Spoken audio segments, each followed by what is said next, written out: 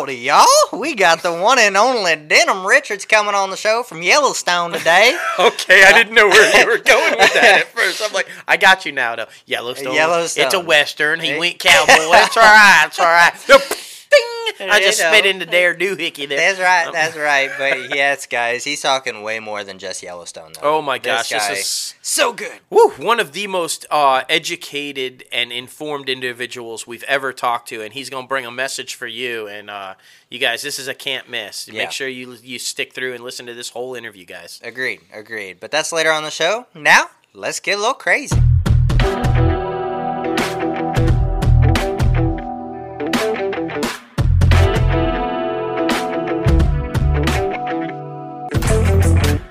What's up, guys? Welcome back to another episode of Inside the Crazy Ant Farm. Holy moly, we're on episode 121. And for this episode, we have a secret surprise for you guys in the top 5. Just wait on it. You guys know we love everyone who's come on the show. And so, I mean, it's a little surprise. Just wait. I bet our regulars know. Yeah. They count. Exactly. So they kind of know. But if you're not a regular, you'll figure it out. You'll know. Exactly. Well, the top 5 this week is top 5 duets, song duets, and that you would want to perform in karaoke. So yes. That's fun.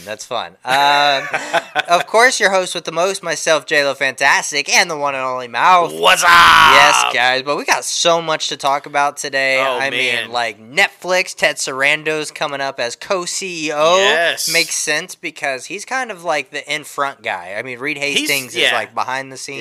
Yeah. Doesn't really like talk much. Ted has always been kind of the face. Yeah. So, it makes sense. A whole bunch of Netflix, but we're talking about Georgia's production, and we're talking about that heartbeat bill coming back into the news. And, I mean, some good news on that, though. Yep. Good news. Yep. But then, of course, before we get this thing started, be sure to visit our website, crazyantmedia.com, where you can start rocking the latest and greatest Crazy Ant Media gear. You see the hats, you see the shirts, and you see the amazing Crazy Ant Media logo shirt. We just got 3 new designs on the website right now, so be sure to head over there and start rocking the latest and greatest Crazy Ant Media gear. Yeah. But first, we got to start off with some sad news. There was a lot of deaths this week. Man, it was a really rough week for Hollywood, and they a lot of passings, a lot of significant names, and one of these rare things where they all died differently. Yeah. You had a random, just out of the blue, nowhere brain aneurysm, and then you had a battle with cancer. You had an accidental drowning, and then of course a suicide. So Grant Imahara from MythBusters. Yeah. You guys know he did a lot of Marvel stuff as well. He was a big Marvel fan, and used to do stuff with Carrie and a bunch of stuff like that. Passed away just unexpectedly from the brain aneurysm. 40-something years old. I mean, crazy. Just scary. And then of course Naya Rivera from Glee. Accidental drowning, I guess, and this is really tragic. She apparently mustered up enough strength to save her son, to get him back onto the raft, but not able to save herself. Yeah, onto the boat, So very, very sad news there. Kelly Preston, John Travolta's wife and actress in her own right, in a lot of hit movies and everything, lost her battle to breast cancer. Just so sad, man. I mean, she was a part of my childhood for sure, growing up. And then Ben Keough, the king of rock and roll's grandson, Lisa Marie Presley's son, tragically took his own life. And, and we talk about that a lot with our guest today about mental health and what can lead to that, and, a state of mind and not being dependent on people to validate you and following your dreams, and just a whole lot that goes into keeping a right state of mind. And so important nowadays, guys, especially with everything that's going on. And sorry to hear about all those passings. Yeah. All this, I mean, thoughts and prayers with all the families, and rough week for Hollywood. Rough week. Seriously, it really was. But let's brush that off. Get some good news. Georgia production, guys. I mean, they said Film and Television is back underway in Georgia, where the State Films Commission says 14 projects are currently prepping or in production Yeah. at either Pinewood Studios, which has 18 sound stages, and it says like all these people are back. We got a few. It says Black Adam, but starring Dwayne The Rock Johnson. Yep. Season 13 of Bravo's Real Housewives of Atlanta, 6th season of Little Women, Lifetimes in Atlanta, and the 2nd season of Tyler Perry's BET show Sistas, which started filming Wednesday, and The Oval for Warner Brothers. But Black Adam is said to have cleared for production and won't start until next year, though. Yeah, so that's kind of weird. Yeah, they put it on the list as in production, but Yeah. it's really just been cleared for production. Yeah. But I get it. It's a big name. It's Rock Johnson. It's a huge film. Well, let's just put that in there and say it's filming there, headline, headline. We talk about it all the time. It's all about the headlines now. So it makes sense. But I'm just happy to see people back underway to get these things started. 'Cause Yeah. these people need to work. Yeah. And as you guys know, we've been following this one heavily. The heartbeat bill, because a lot of protests out of Hollywood saying they would not come to Georgia to film if this abortion bill went through. Well, it didn't. A federal judge ruled it as unconstitutional and blocked it. You guys might remember we talked about this back in October when it was temporarily blocked, had an injunction put against it. But this time it was ruled against as unconstitutional, and the ruling states that it shall permanently never be enforced through the House again, meaning it cannot come up into court ever again. Ha-ha. At least this bill. Yeah. You know they're going to try again with a different Somewhere one. else, yeah. But this is good news because production opened back up. You guys just heard they're rocking and rolling on some films and television shows. So the last thing they would have needed is for this bill to go through and then Hollywood boycott. Exactly. So, just all fucking pull out of there. I'm really glad to hear this because I'm a huge, and I mean watching like some stuff about it, but huge supporter and huge fan of Tyler Perry Studios, which is just badass on a Confederate naval base or on a Confederate army base. Right. And it's just epic, man. If you haven't seen or like took a studio tour through this thing, you can watch one on YouTube of the studio, and it's epic. So, I mean, I'm super glad and happy that productions are not getting pulled out of Atlanta. Yeah, no. And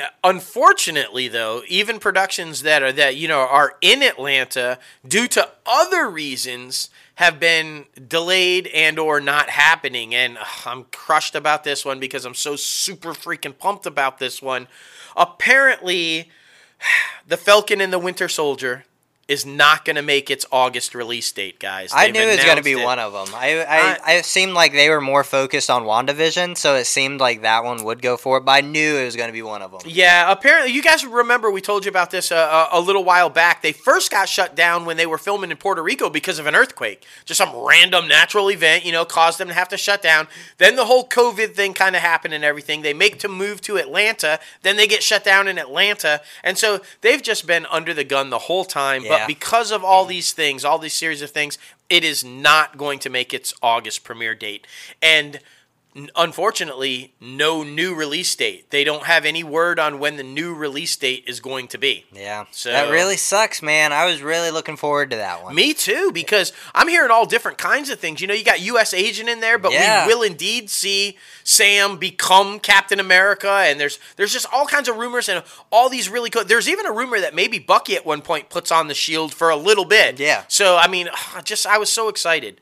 The good news, like Logan said, WandaVision is on track, and it appears will make its October debut. Yeah. So at least there was some good news there. Exactly. And I mean, Disney has some more good news. Yep. I mean, talking about Disney Plus, and it's going to be a spin-off series of the Clone Wars. I mean, the popularity of that show just skyrocketed after hitting Disney Plus. So I'm honestly not surprised. But it's going to be Star Wars The Bad Batch. It's going to be another animated series. Like I said, it's going to be a spin-off of the Clone Wars. The show is slated to launch on Disney Plus sometime in 2021, and it's basically going to be the first batch of clones that they make during the Clone Wars.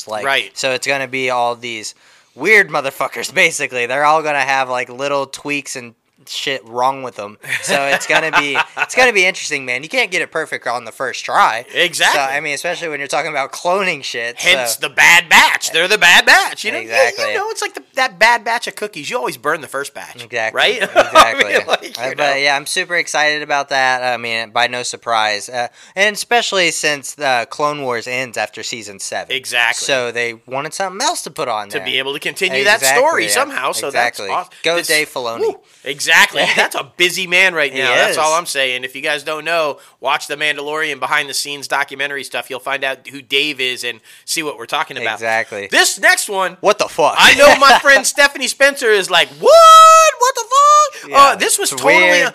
Tom Bergeron was like, what the fuck? Apparently, Tom Bergeron and Aaron Andrews gone from Dancing with the Stars. They found out abruptly.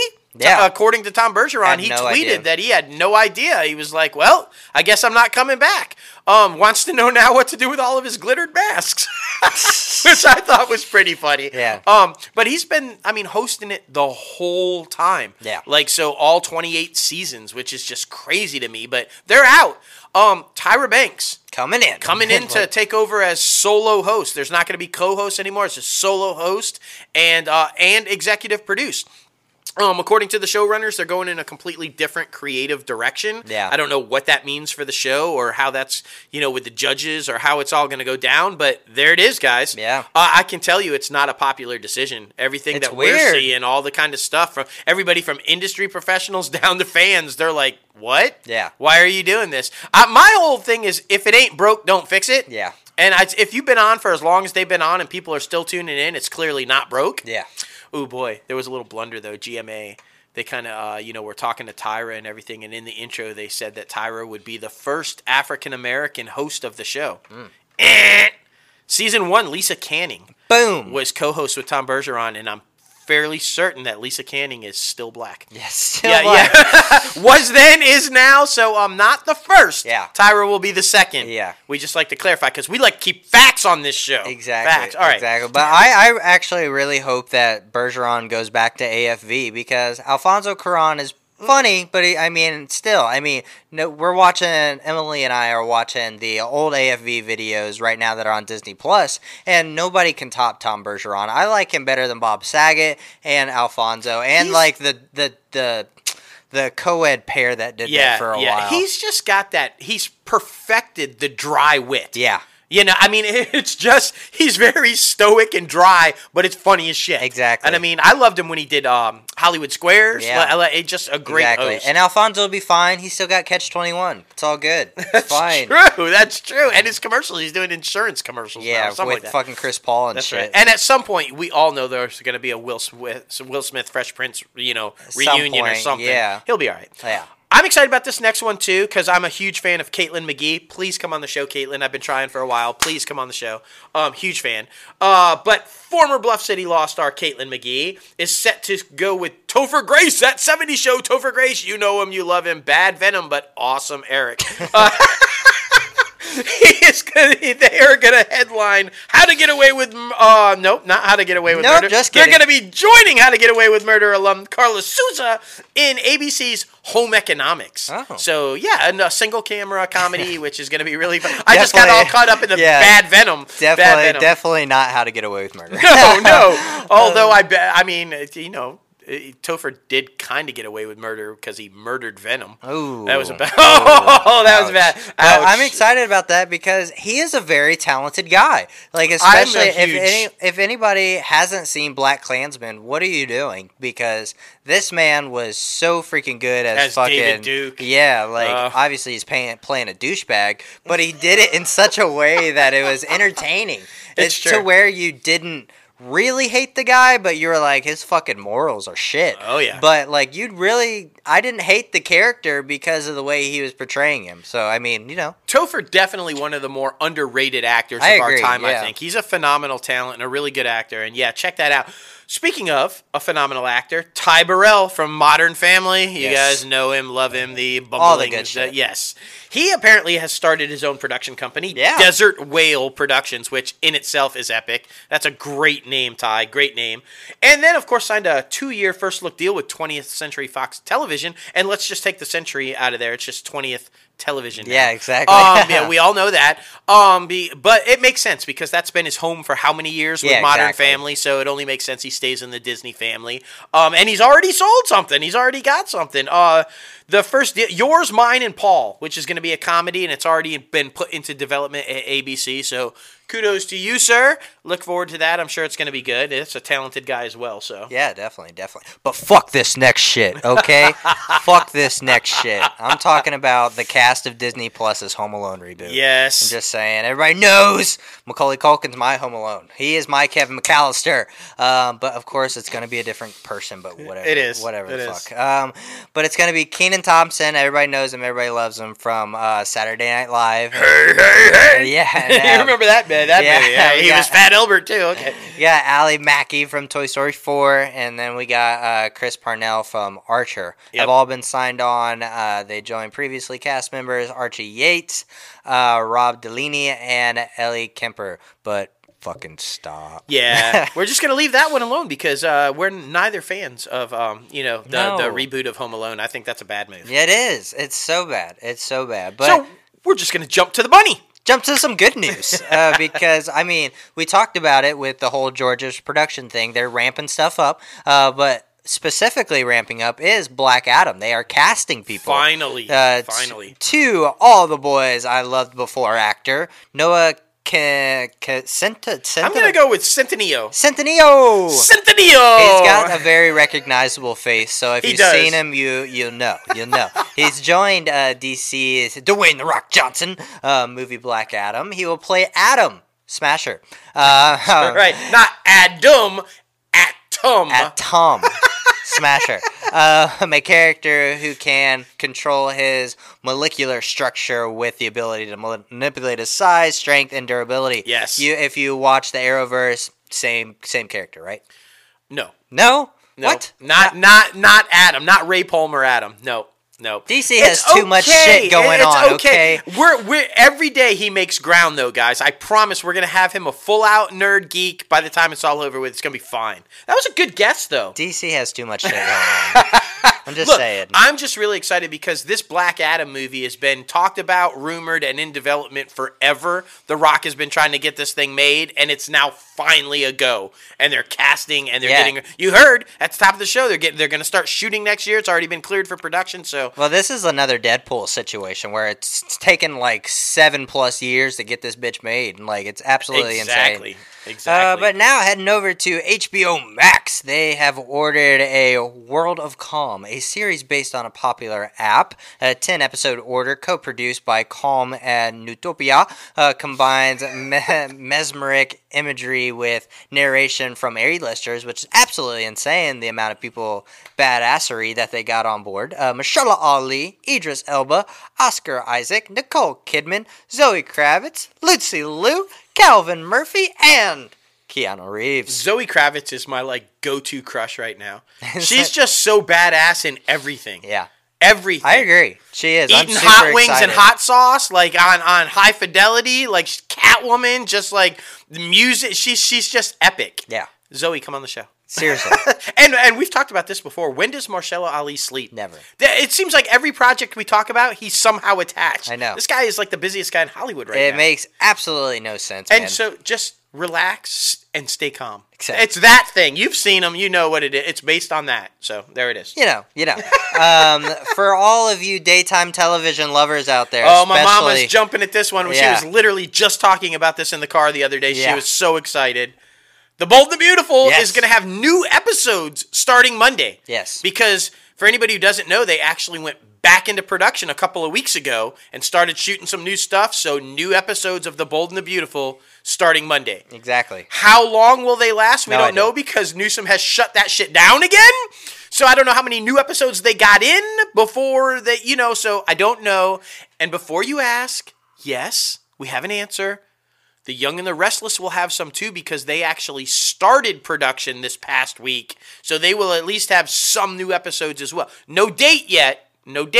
Yeah. But our buddy Eric got the final haircut. He's back into full Victor Newman mode. Right, like so he's ready. He's going back.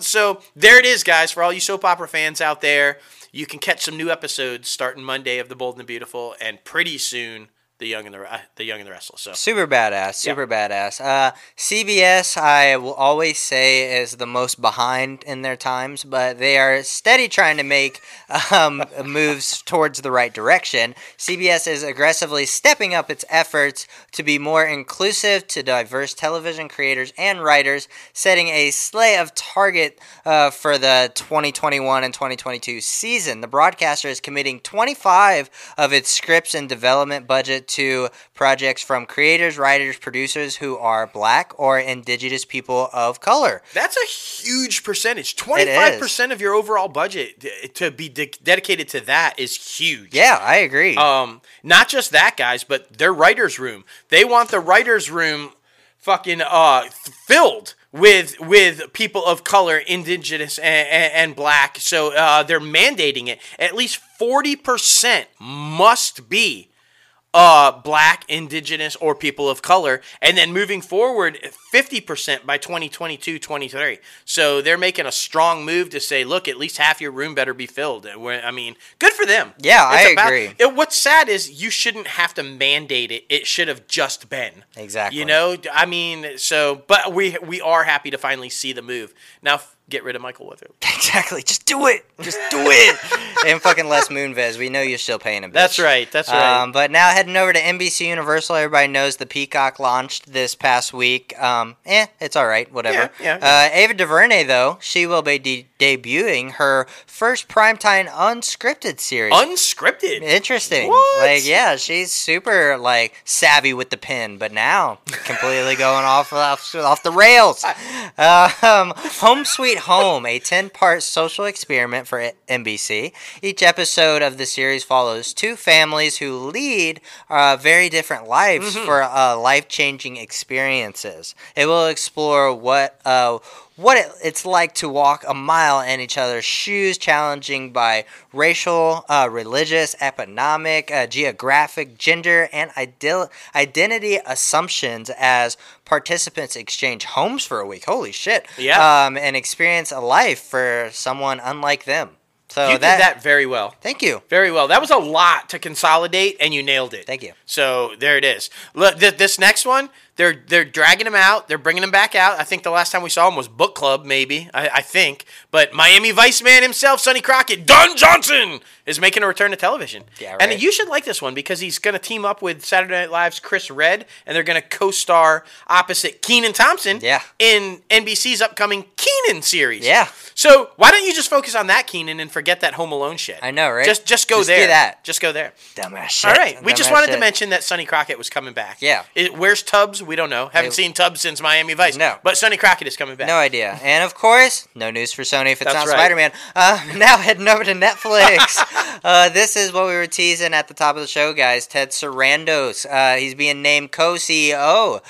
Reed Hastings, who founded the company and served as CEO for like the 23 years that it's existence. Yep. As I believe he's going to be stepping out here soon. Soon. He wanted to let everybody know on this quarter two conference call, earnings report and everything. He's not going anywhere yet. But this is the start of the succession plan. And so, because you've got to. If you're going to exit the company properly after all those years, you have to have it in place. Exactly. You can't just up and leave one day and say, oh, good luck. So this is the start. This is the succession plan. I don't think it was any surprise that Ted was going to be the successor because he's been the face of the company, like we talked about at the top of the show, forever. They're really tight. They're on the same page with the same vision and the same, So it only makes sense that Ted is going to take over the reins. We should also say that Chief Product Officer Greg Peters has been upped also to Chief Operating Officer. That's cool. Now, but Reed did go on to say, though, the day-to-day operations of the company, everything that you're expecting and everything that you're used to is not going to change. So don't worry about it. They're just making these promotions and starting the succession process. So Exactly. There it is. Exactly. And somebody at Netflix must have something on somebody at Paramount. I'm serious because they just keep passing everything to them. Exactly. Everything. They have a deal, but still, like, they have their own streaming service and they keep giving things to Netflix. I would not have given this one up. When we get ready to talk to Denham, our guest coming up, I mean, he's on Paramount Network right now, and Yellowstone is slamming in the ratings. Yeah. It's one of the most popular shows. So if you have a series that's about to come on to that network, and it stars fucking Lily Collins, which you know is going to be huge, why would you give it away? Makes no sense. Well, that's exactly what they've done. Exactly. The upcoming Paramount Network comedy series, Emily in Paris, Yes. which, as I said, Lily Collins, and it's a Darren Star, 90210. Like, if ever there was a guy that create this type of a show, it's Darren Star, right? Guaranteed to be a hit, will now exclusively be on Netflix. Whoop! Passed Wild. it right over. Yeah, it's just super wild. I mean, there's a whole lot of weird things with Paramount right now. I mean, with the Peacock launching, Yellowstone is also on the Peacock. So why is it not on, what was it, CBS All Access? Yeah. Like, why? Why aren't you keeping your stuff for your own streaming service? Somebody's got some dirt, man. And here's the crazy thing. I mentioned Darren Star. Well, Darren Star just signed an overall huge deal with Viacom. Yeah. So why is his first show going to Netflix? Paramount just whoop. I don't know. You know. Richard Linklater. Remember Boy? Boy. Remember Boy? I remember the movie? Girl. No, but I mean Boy about the one that literally was shot over a period of like 8 or 12 years. With Ethan Hawke? Yes, yeah. That Richard Linklater. He is bringing an animated film, a new animated film to Netflix, which, they're making a big push into the animated world. So I'm really excited about this one. It's called Apollo 10 and a half. Oh. And it's a space adventure. And it's basically going to take place back in the late 60s during the whole space race and the Apollo missions and everything.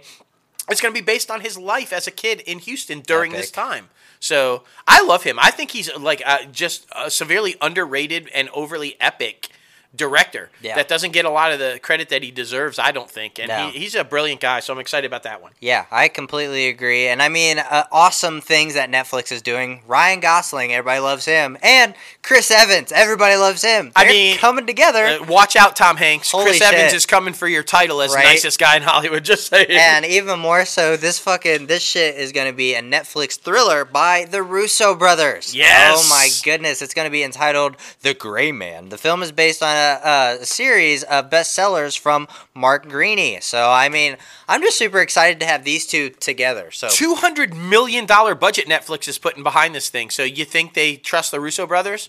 And there's a reason why, I think. Yeah. You know why? Why? Because for the first time ever, Netflix is finally giving us their top 10 biggest movies of all time. Yeah. Right? They're finally giving out some information. And the Russo brothers movie with Thor, Extraction, was number one on the list.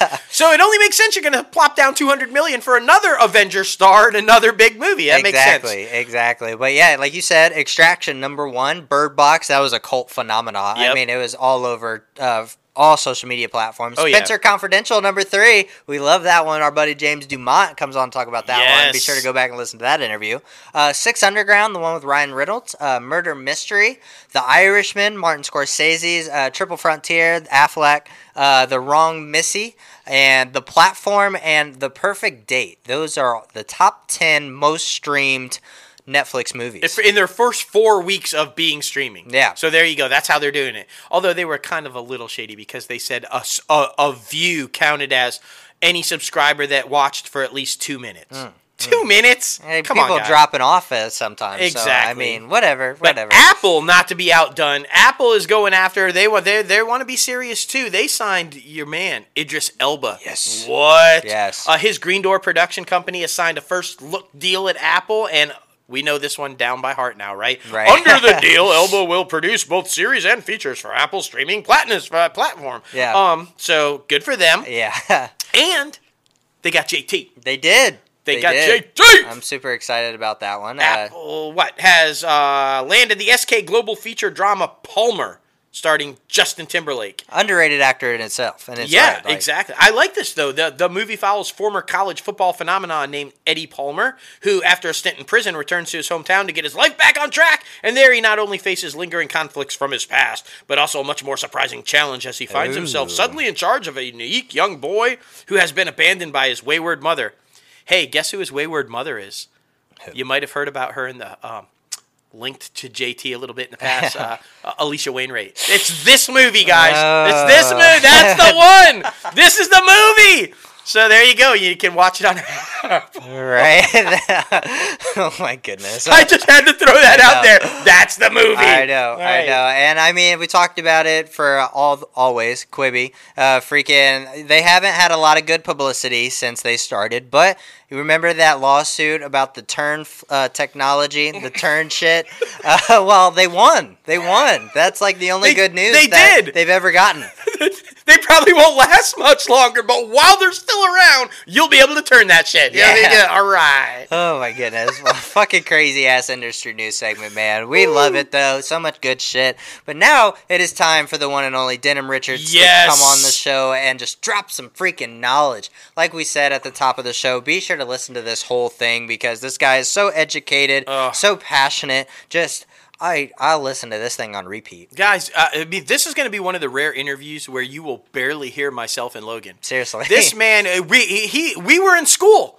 We were literally had the notebooks out and we were learning. We were being taught lessons, and this guy is so inspirational and so phenomenal. You guys are absolutely going to love this. And he has so much cool shit to say about Kevin Costner. Yeah. Like for Yellowstone and just so much. So good, man. So good. Well, here he is. Denim Richards, welcome inside the Crazy Ant Farm, man. How are you today? Shalom, brothers. I'm doing so well. I'm so excited to be here. So many things to talk about and to discuss. And, it's always nice to be able to see another day and, obviously talk to great people. So I'm excited to be here. Oh, man. Same. First of all, let's just start off with a huge congrats on the kickoff of season 3 of Yellowstone, dude. Yes. Breaking all kinds of records and stuff, man. Congratulations on that. Thank you. I mean, it's a tremendous blessing. It's really a testament to, a great cast and a great crew, great production. So it's awesome to be able to share this with the fans because really it's the fans that do it, so it's awesome to put the type of work in and have it be received in the way that it's been. It really has been a tremendous blessing. Absolutely. And we're going to talk all about that for sure. But what we like to do to start off on the show for some people who might not be familiar with your work and how you got all started, we like to get you to tell us a little bit about how you got started in the career, man. Was it something you always wanted to do from a young age, or did you kind of fall into it, or what was the path? I think it was something that always chose me. I was... when I was 5 years old, 6 years old, I can't remember what age it was now, but, I was in kindergarten and, you always have those really kind of bad plays. Oh, yeah. So the school that I was attending at the time, we would have these kind of school families where every Friday a different grade would put on a performance and the families of the students would come, the teachers, the principals, the whole deal. And so on a particular Friday, it was our turn. And so, we rehearsed all week, which is probably, now looking back, it was probably we rehearsed one time during the week. Yeah.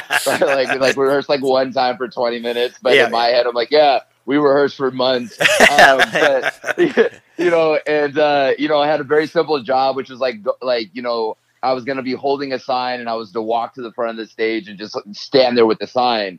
And of course, I couldn't do that. So then when the school family started, I'm looking out and I'm seeing the families, I'm seeing them smiling and X, Y, and Z. And so you get to the front of the stage and you're moving around and completely pulling away from whatever else was going on, probably nothing. But I just love that. And so because of that, they kind of were they went to my family, look, son is, has a lot of energy. He's really excited.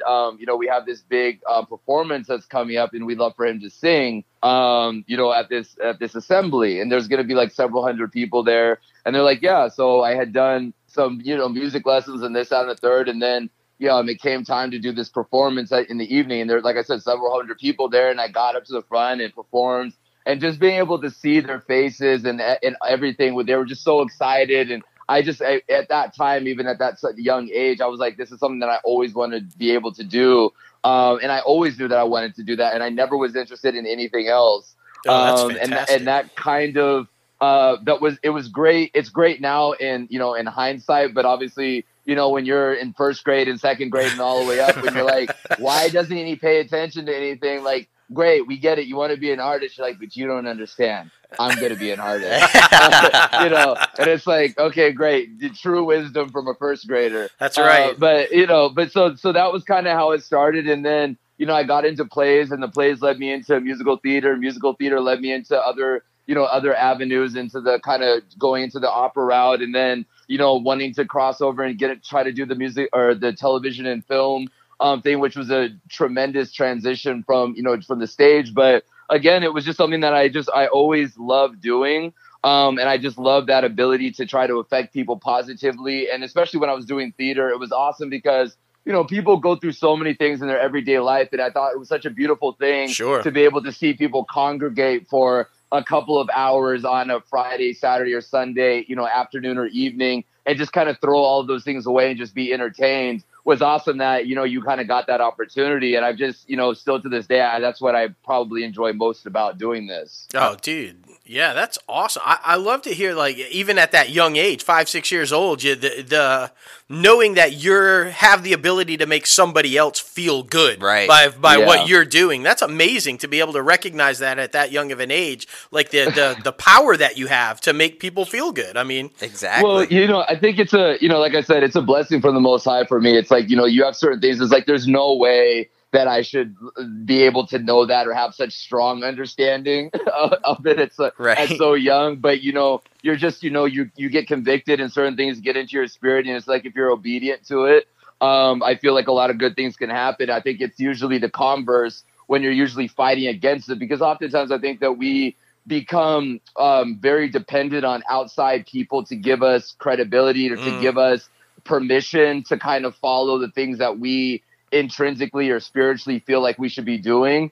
And I think that oftentimes so many people often kind of give hold to those other people, and then they kind of look back at their lives when they kind of had an opportunity to really sit with themselves. They're like, dang, all these people that I listened to are no longer they're not even in my life, number one. But number two, it's like, if I had just listened to what I wanted to do, I could have been here, I could have been there. And I've always been that person that was just like, screw it, I'm just going to do what it is. And at least, good, bad, or indifferent, if I fail because it was something that I wanted to do, not because I was taking advice from other people.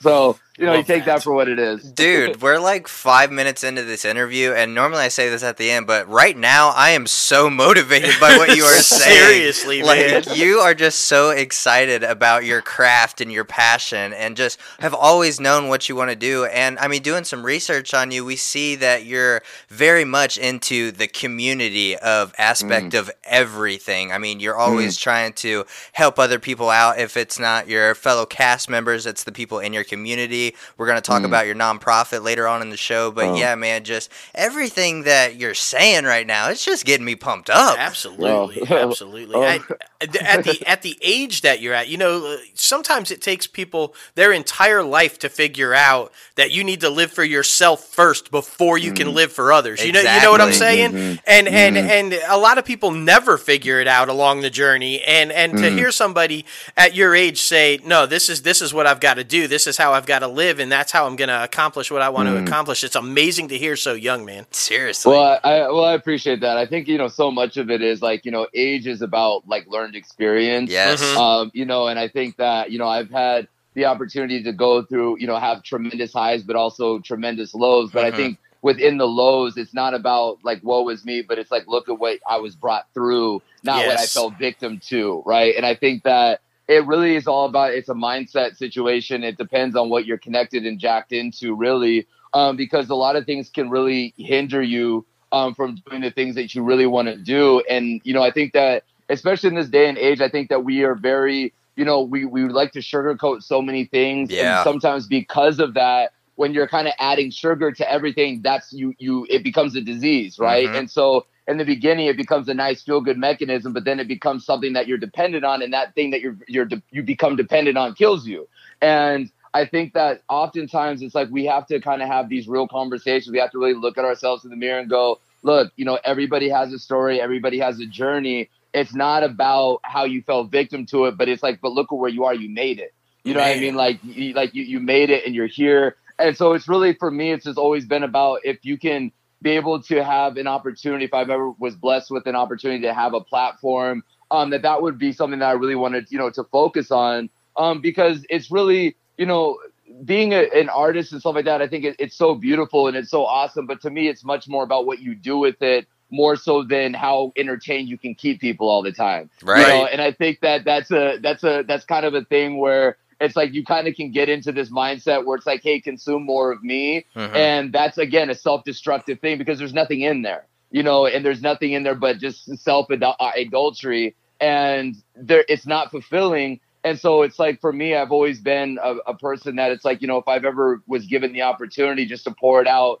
in any direction that I possibly can. So I've just been very blessed to be able to, you know, to be here, you know, and have these great conversations and kind of just spread any more information. And also, you know, hope that anybody that listens to things like this, that whatever you came with, that you will leave this conversation with more than you came here with. You know, Yes. Exactly. That's the thing. Well, you know? that's the whole reason we started the podcast, man, is because we wanted to help up-and-comers trying to break into this industry. I mean, you know, a lot of people start out with, like, all these questions. How do they do it? Where do they go? But Yeah. that's why it's so amazing to have guests on like yourself to just spread along that information, and especially when things aren't necessarily generating enough content. Like, for example, yourself, like, you starting your own production company and starting your own short film and everything. So, I mean, let's talk about that a little. So I have Laser Focus Productions, and then I have Yes.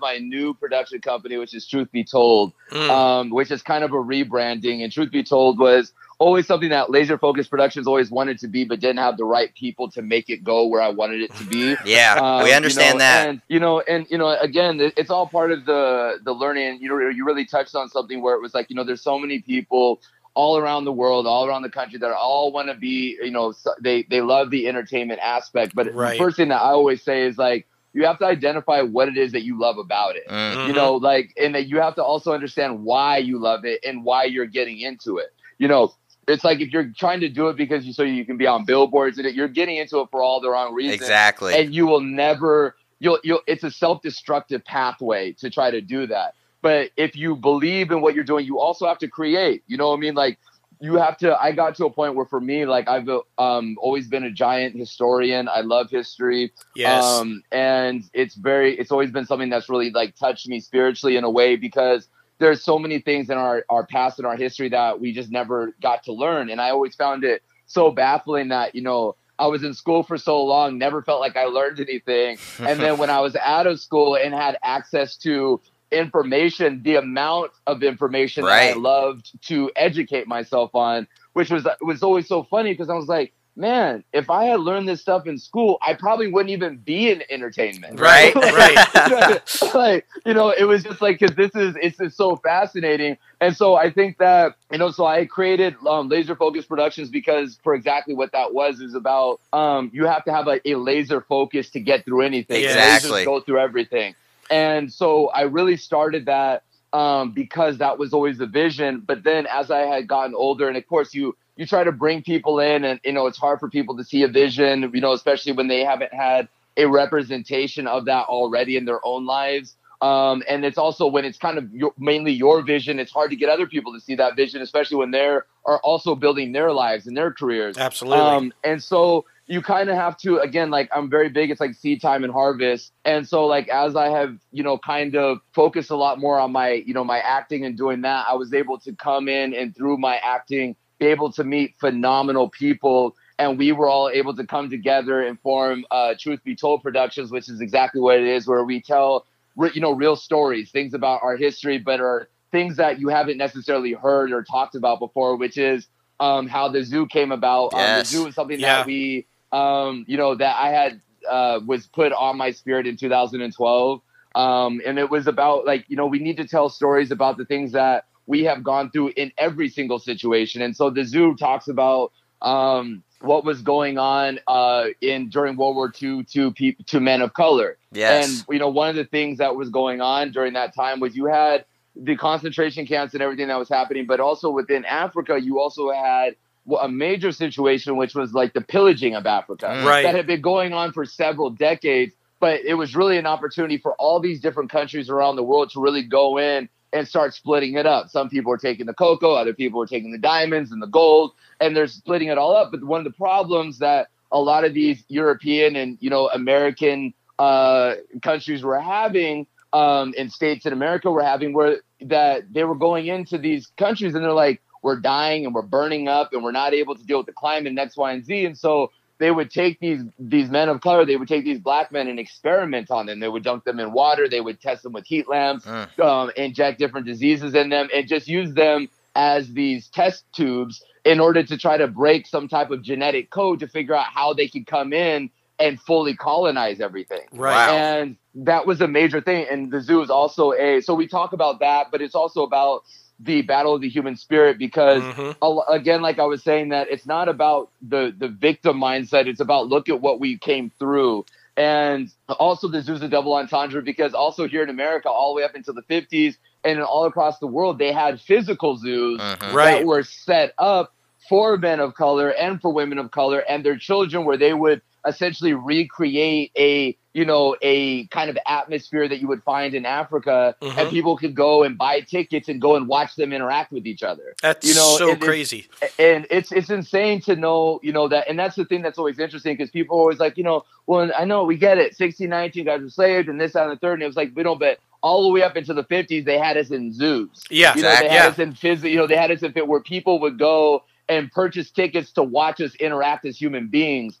So this was a thing. This was also an opportunity to, be able to have deeper discussions, but do it through a form of a medium of entertainment, because that's something that really helps break cognitive dissonance for a lot of people. And so you kind of can take that. And so for me, I was like, okay, well, you kind of get this mode of so much history and so much information, but you have to do it in a way that I believe is palpable for people. And so if you can put it in a form that's entertainment, but that's also educational, it kind of becomes an affirmation-based thing. And it kind of becomes something where you can go, wow, I had no idea that happened. And the goal is that then you would see something like that or hear this type of conversation, think that it sounds so extreme that you then go and do the research to think that it's so unbelievable. Then when you find out that it's true, that hopefully you go to yourself, well, dang, if I didn't know about this, what else might I not know? Exactly. Right. And then that kind of gets your curiosity going. Absolutely. And I want to talk about it because it's a really interesting story about how it all came about. When you first came up with the idea, you were kind of confronted with, well, did that even happen? Like what was that with African Americans during the Holocaust? Is that even a thing? And you touched on it a little bit, because I feel like the education system these days is stagnant a little bit, where they're so focused on teaching towards a test that you skip a bunch of chapters in the book and you end up leaving without really knowing a lot of stuff that happened in history. So it's a hard thing. I think education first, right?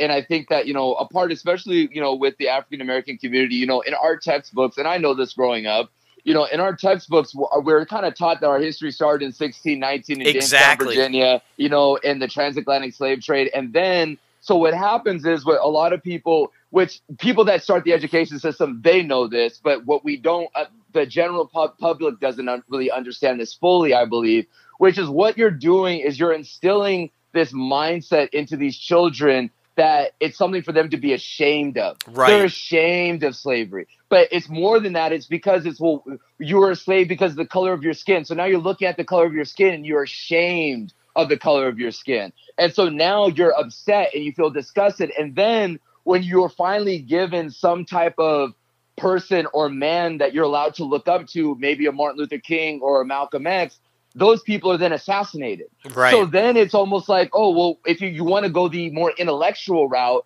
and become an intellectual and have deep conversations and have wisdom-based conversations, oh, you're a threat and you're to be murdered. Right. So you kind of get stuck in this real juxtaposition where, okay, your history was a slave, and then if you wanted to be an intellectual, you were murdered. So then your only other medium is to become an artist or become a basketball player or a rapper, an athlete. And again, there's nothing wrong with that. I'm on this podcast because I'm an actor, right? But it's also a thing to where you have to understand that that's not all you can do. Exactly. And so many of these kids, they grow up feeling like, oh, well, that's what I want to do. And then you spend any amount of time with them and they're like, oh, I want to be a scientist, or I want to be a mathematician, I want to be a biologist. But they've never had an opportunity to see themselves represented in these textbooks in that way. And it's something that's so foreign to them, when really if they understood that before 1619, when you were brought over, you were scientists, you were a mathematician, you were astrologers, you were kings and queens and princes and princesses from all these different countries,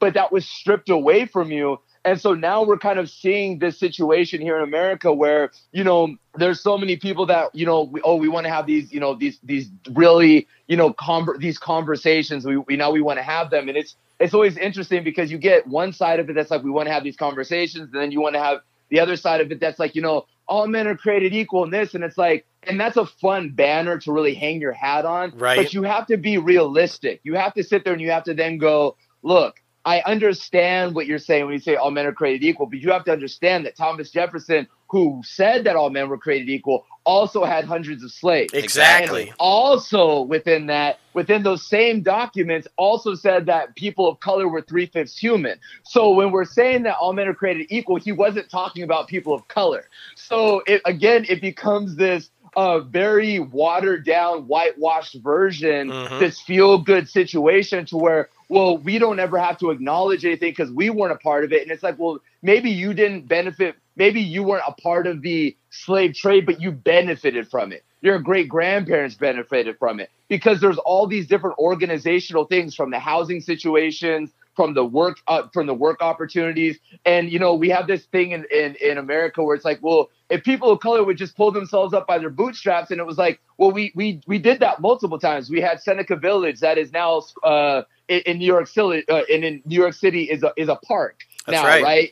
We had that in Tulsa, Oklahoma, where we had over 600 businesses and hospitals and dentist offices and then it was bombed and firebombed, and those people were all completely destroyed and devastated. So it's always this notion where it's like, we always want to focus on these very myopic, feel-good ways of history so that we never have to like look at ourselves in the mirror and go, how much of this did we allow to continue to go on? But I've always been a big deal where it's like, look, you can't ever expect for anything to be different if you also are not willing to accept the real things that happen. And so if you can kind of do this in a form of entertainment, I think that it helps. But really, you have to get into the education first, because if they don't know what they were before then, they can't have any idea with where they're going. Right. That's exactly right. You can feign ignorance really easy, but when you face down the education and you educate people in an entertaining way, like you said, then that's where the importance comes in, because I don't think you can have the conversation until you have the knowledge to have the conversation with. Right. And if you're not educated with the knowledge and you come into the conversation ignorant, you're not going to know what to say. You're not going to know how to react to the conversation. So it's important. It's a hard thing, and it's emotional, right? Like, it's like you have to, and I think one of the things, especially as men in this country, you have to be able to look at things from not at such an emotional standpoint all the time. You know, and I think that we get into this position because, especially when you're we're very tribalistic in this country, and you see that with sports and X, Y, and Z, where it's just like, it's my team and it's this. And it's like, okay, I know that it's fun to get into the whole thing all day, but it's like, it's not your team. When they win something, they don't send you a ring in the mail. Exactly. And you're not being invited to go on the float. And again, it's like, I understand that that's not a fun thing to do, but it's like so many reasons why we're in the positions that we are in this country is because we've gotten and allowed ourselves to gotten caught up in fantasy land, you know, and allowed ourselves to kind of have this suspended disbelief with everything, to where it was like, oh, well, slavery, you know, what happened hundreds of years ago, and this, and it was like, yes, this happened, you know, the slavery was going on in 1619, but then after that, it was segregation. And after that, it was this, and after that, it was this. So it was like, this was a linchpin of the things that happened, but there was all these other things that bounce on top of that, where you're not willing to talk about the things that were in the Willie Lynch letters, things in the Willie Lynch letters that, like he said, quote, if we implement these things and you take heed to what I'm saying, these are things that can be successful for the next 100 years, 300 years, if not thousands of years. So you're looking at this model that was set up from 1712 when he made this speech, all the way up until today's society, where the first patrols were slave patrols. Well, as it goes on in society, those slave patrols just turn into police departments. Yep. So it's like, you really have to look at things and go, yes, you may not see it in the same way, in the way where it's just black men that are hanging everywhere. And unfortunately, some of those things are still happening, which is just absurd. But now it's just happening in a different way. And so now it's just about, we have to be willing to have a conversation, but we have to be willing to put aside our emotional differences and really learn and educate. Because if we're educated, everyone can kind of win in that aspect. Absolutely. You know, instead of it just kind of being this controlled opposition all day. Absolutely. And it's important. I'm so glad the direction of the interview kind of went this way, because it is important to have the conversation, and we have to have people that are brave enough to come forward and have the conversation. Exactly. Because I feel you're correct. I feel it is so emotional that a lot of people are scared to say what they think and to have that conversation. And we need people like yourself to do that. You know, you might have been coming on the podcast because you're an actor, but I think that what you've been able to say at the beginning of this interview was necessary. It's needed and to me important, and we like to have people on the show that aren't scared to say what they think and talk about conversations that need to be talked about. Agreed. Well, yeah, I think it's a beautiful thing, and it's always nice to be able to have the dialogue, because I think that it's something to where I've always been the type of person who's like, I want to know the most about anything that I can. It's not about being an expert, but it's nice to be. You want to be informed, and I think that when you're informed and when you're not in a emotional state, you're not easily manipulated. And I think what happens is that this also is something that easily transfers when you're getting into entertainment and to anything in business, that when you are dealing with a fear-based mindset with everything, you're so desperate to hold on to whatever it is that you can control. You're like, this is all I have, and what happens if I fail, and what happens if I do this, and what happens if I do that? And it's like, okay, but what happens if you don't? Like at a certain point, you also have to begin to look at things from another standpoint. Exactly. Because it's like, what's going to happen if you don't do something, but what happens if you do get out of bed? What happens if you do put one foot in front of the other? What happens if you do say, you know what, I'm going to challenge myself with something new every single day, and you put together those types of seeds and you sow those seeds every single day? What could it look like in 6 months? Because you've seen what could happen if you don't do it for years and years. You're ending up in this space. So at a certain point, I think, for everyone that is listening to this, and for the way that I try to live my life in that way, is like, you kind of get to a point where you genuinely have to be sick and tired of being sick and tired. Yes. And kind of allow yourself to start stretching yourselves outside of kind of the comfort zone. And it's like, the beautiful thing about a comfort zone is that you're comfortable, but nothing grows there. Yep. Yeah.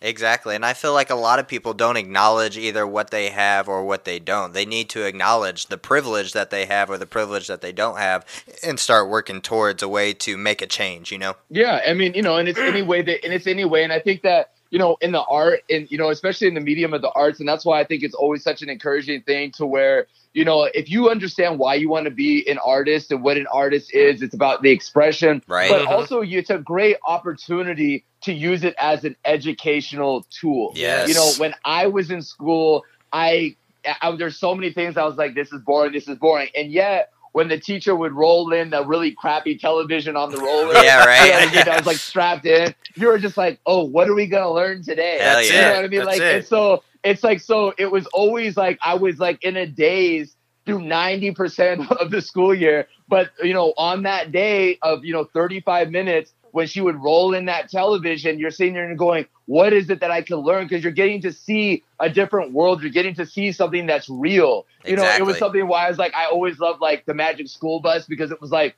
who doesn't want to learn like that? Where it's right? like, let's get out of the classroom. Let's get into the dirt. You know what I mean? Let's get in and like learn, and really do that. And I think that as an artist, if you create, take yourself outside of just a building and take yourself outside of just a city. Go and use your imagination and really just play, and play and build, and don't do it because, oh, I'm trying to be seen, or but just use it as a form of expression. And oftentimes when you do it as a form of expression, it can turn into a form of education. That's it. And then you're getting to tell a story in a completely different medium that is much more easy and palpable and easy to digest for the population. I got to tell you, man, had you not gone the arts route, I could see you behind the pulpit, bro. Or a podium, man. You should run for office. I would vote for you in a heartbeat, my friend. I would vote for you in a heartbeat. Well, it's funny that I appreciate it, but it's funny. When I was younger, which no one will be surprised now when they hear this, but I was like 3 years old. And the one thing they were like, he just doesn't ever stop talking. No. It was just like, even at 3 years old, it was just like, he's always saying something. It was like, you're not forming any words, but you're just like, I have something to say.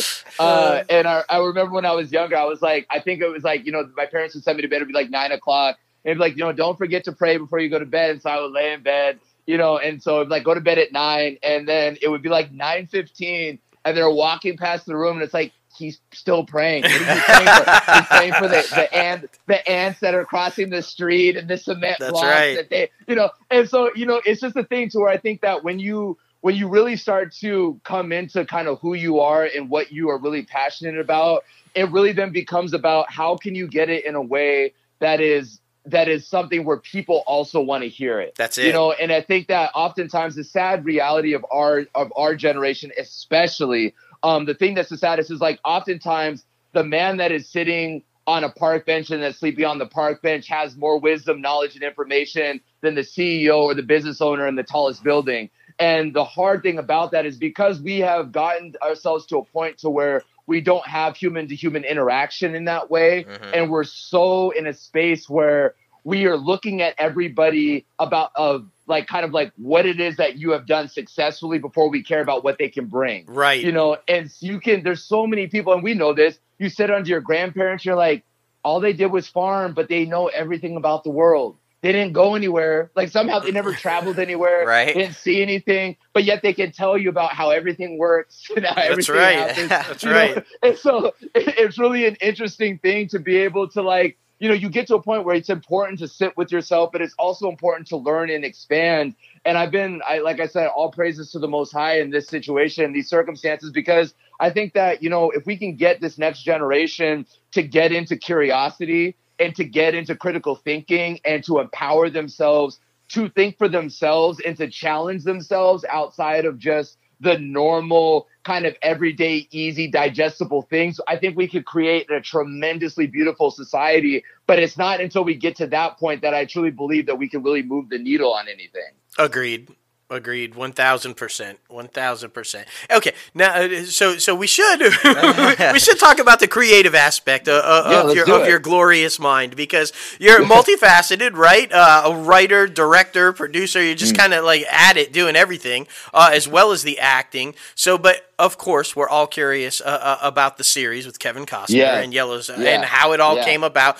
I got to ask you, when you auditioned for that role, did you have any idea it was going to be a recurring role, or kind of now you're up to the series regular? Right. Going into it, did you have any idea, or what did you know? No, it's funny. So again, I think this is something as an artist too that's so important. But I think more importantly, in any job, you never know who you're talking to and who you're going to work with and who those people are going to be in the future. And so I was doing a film prior to Yellowstone called Chickasaw Rancher, and I was working with I had a scene with Tommy Flanagan, and we were doing this campfire scene, this really like highly emotional scene, which was an amazing scene. Super excited to see it when it comes out. Right. But he was telling me, he was like, I have this, one of my best friends is John Linson. He was on Sons of Anarchy, and then he's like, hey, Taylor Sheridan, they're doing this new series called Yellowstone. Kevin Costner is the executive producer. He had no idea that he was going to be in it. And he was like, you got to, call your people and see if you can get, an audition. I was like, well, that seems amazing. Like, and it's a Western. I was like, oh my gosh, this is dope.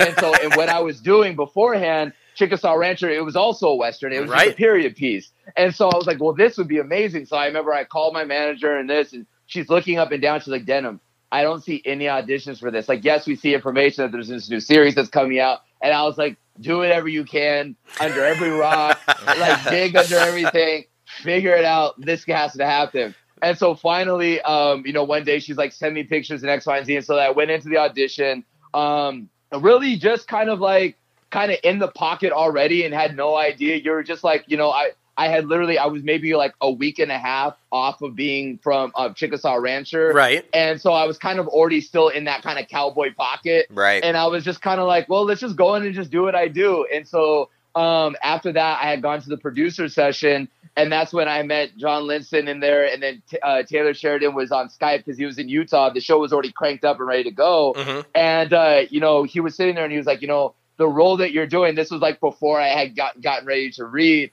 And we're just kind of talking, and it was so cool because Taylor's just so welcoming and warm. And, he was like, Denham, this is a really, you really want this role. And I was like, yeah, no, I know. Like, trust me, I know. I really, I know. Yes, I really want this role. Like, yeah, absolutely. He was like, no. He's like, this is a character that, is going to be on the show. It's like, he doesn't get killed off in the first season. And you're just like, you're sitting there and you're like, every actor's dream is just to be on a series Exactly. continuously. And so then you're sitting there and you're like, great, no pressure. He's like, okay, and let's get into it. And you're just sitting there and you're like, yeah, but at a certain point you're just like, you know what, let's just do what I do, and it's going to be what it's going to be.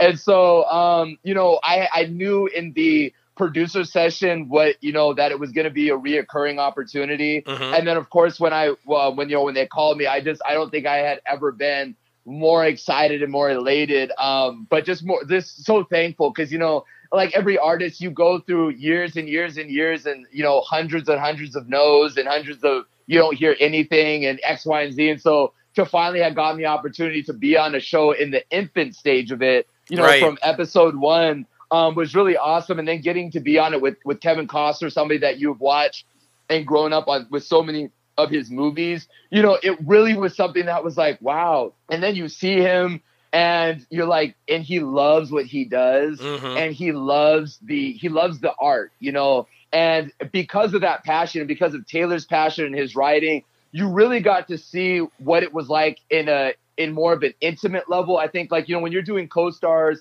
and reoccurring, you're coming on and then you're out of it, but you're never really kind of working intimately with the directors and kind of having those going out to the cast dinners and stuff like that, Right. And this was an opportunity where it was like, I've never been a part of anything like this. But then it's like, it's the Kevin Costners, and then you're with the Cole Hausers and with the Luke Grimes. And it's like all these people that you have seen off and on throughout your own acting journey. You're like, and here they all are. Like, right here.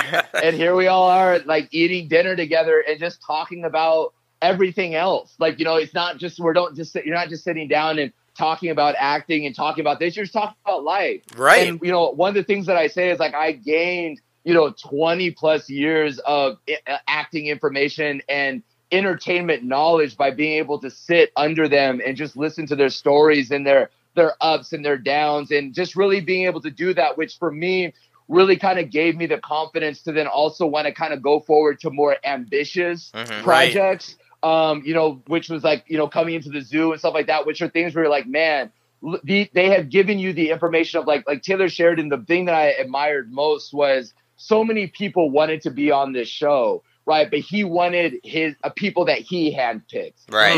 It was like, yes, we could get a name actor here and a name actor there and a name actor there. It was like, but we're looking to build a family. There you go. It's like, we're looking to build in it. So you really got an opportunity to see something where it was like, wow, this is what happens when a man also believes in his vision. And when he goes like, yeah, I know that a lot of people can't see it, but just trust me. And when you saw this family and you see everyone, you're like, we're not only, like, we enjoy working with each other, but we're also friends off of film. Mm-hmm. We traveled together and we spent time together at each other's homes and, and dined and broke bread with each other. And I think that's something that's so beautiful. So part of the thing that's so awesome with this show is, like, you really do become a family. And also because of where we shoot, oftentimes we're shooting in the middle of nowhere. So there is no, like, we are each other's family. So Right. we are sitting around the campfires and you're doing that. And I think that really is a testimony to the great work that Taylor has done by kind of bringing these people together. But then because of that, the audience also kind of gets a much more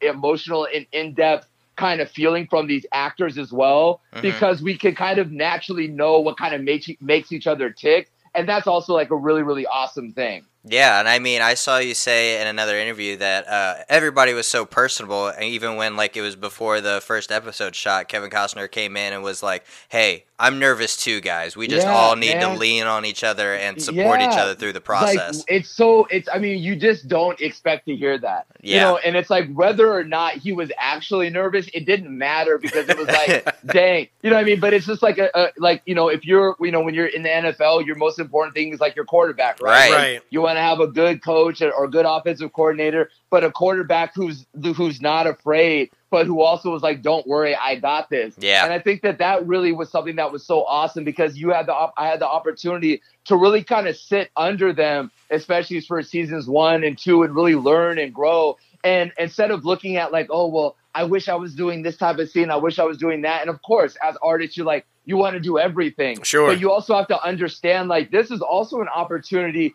for you to take and learn. Exactly. And to really feel and to really grab this soil and start taking the soil and put it in your bag, and then take that with you and then plant your own seeds in that soil. Yes. And that's really what it was. And so then when season 3 came on, and I got tremendously blessed with being up to series regular, which again is kind of like, again, every actor, especially when you go into television, we're just like, well, this is the goal. Like, right. the goal is like to be able, to do that. And again, it was something that was like, I would never want to be a series regular on another show, and to do it as like, to be my first series regular on a show like this was such an amazing thing, because it's such an awesome thing to be able to talk to other actors to where it's like, look, you never know what your job is going to be. It's like, your job is not to worry about how long it's going to be. Just worry about doing the work. Yep. And exactly. do good work. And if you do good work, it will be seen. No one can suppress talent, and talent will always be able to be shown. And it's about you just getting in there and doing what is authentic and real to you. Don't try to go in and fit this kind of identity and that type. Just be you. Exactly. Just be you. And if you're you, somebody will see that. And that's the awesome thing that I love about this show is Taylor's really just said, hey, like, you understand what this character is, just go with it. And, there really hasn't been any wrong thing. It's just been like, hey, here's another opportunity. Here's another way to look at it. And I think that's what I love about being on this show so much, is that he's just given everybody the space to fly, but we all are flying in the same direction, and that's what's so awesome about it. Yeah, definitely. I completely agree, man. And I mean, it wasn't necessarily the easiest filming process, right? You got a little altitude sickness. I mean, trying to push through that, and more power to you for pushing through that as well. It's so funny. I got one of the things I had always had was like, I had one kryptonite, and it's funny because in 2015, I was getting ready to sign this contract to go on a musical theater tour. Oh, wow. And this musical theater tour was, it was like, we're going to be starting in Montana, but I had looked at the elevation in Montana. I was like, the elevation is 5,000 feet. And I know that I get deathly ill after 5,000 feet. And I know this through my entire life. And it was like, and so the last time I had gone at elevation, it was like I ended up in the emergency room. They're like, hey, you can't do this.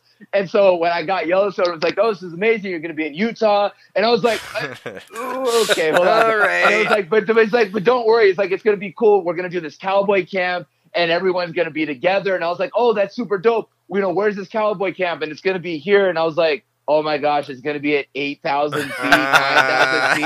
And I was like, but it was like, okay, you can't say no. Right, exactly. You can't turn down this experience.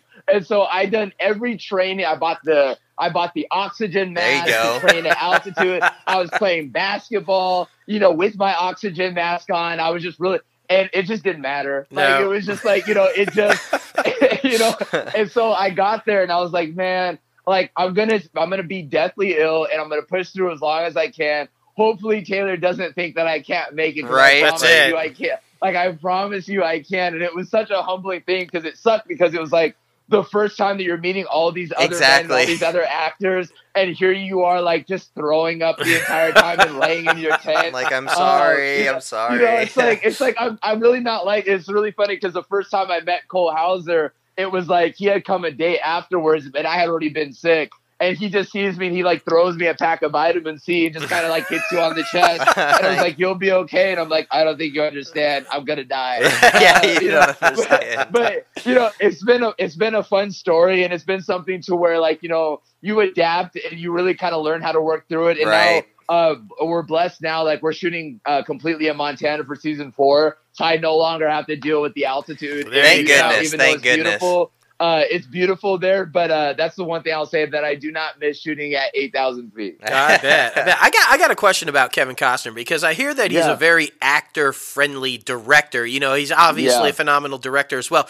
Do you see that on set, even though he's in front of the camera? Does he lend a lot of wisdom to shots, or kind of like wants to hold on to the director reign a little bit? I think what's interesting is, as far as, I know for me, like, one of the great things is, he is the type of actor still to this day, to where it's like, even when you're saying, like, okay, cut, we're turning around or we're going to move scenes, oftentimes us as actors, like, we go and meander, we either go back to our phones and we sit down, but he kind of likes to sit and see how things are set up, and I remember one time, and I tell this story often because it was something that has really impacted me as a director and as an artist even more so. It was like, the one great thing about Taylor is, like, we often shoot with 3 cameras, right? To kind of get these giant, like giant landscaping shots and just doing it all in one thing, which is awesome. It makes just, like, kind of great continuity to cut to. Absolutely. But one of these times I remember we were at like the rodeo pen, and we were just sitting there, and this camera was setting up and all these other things, and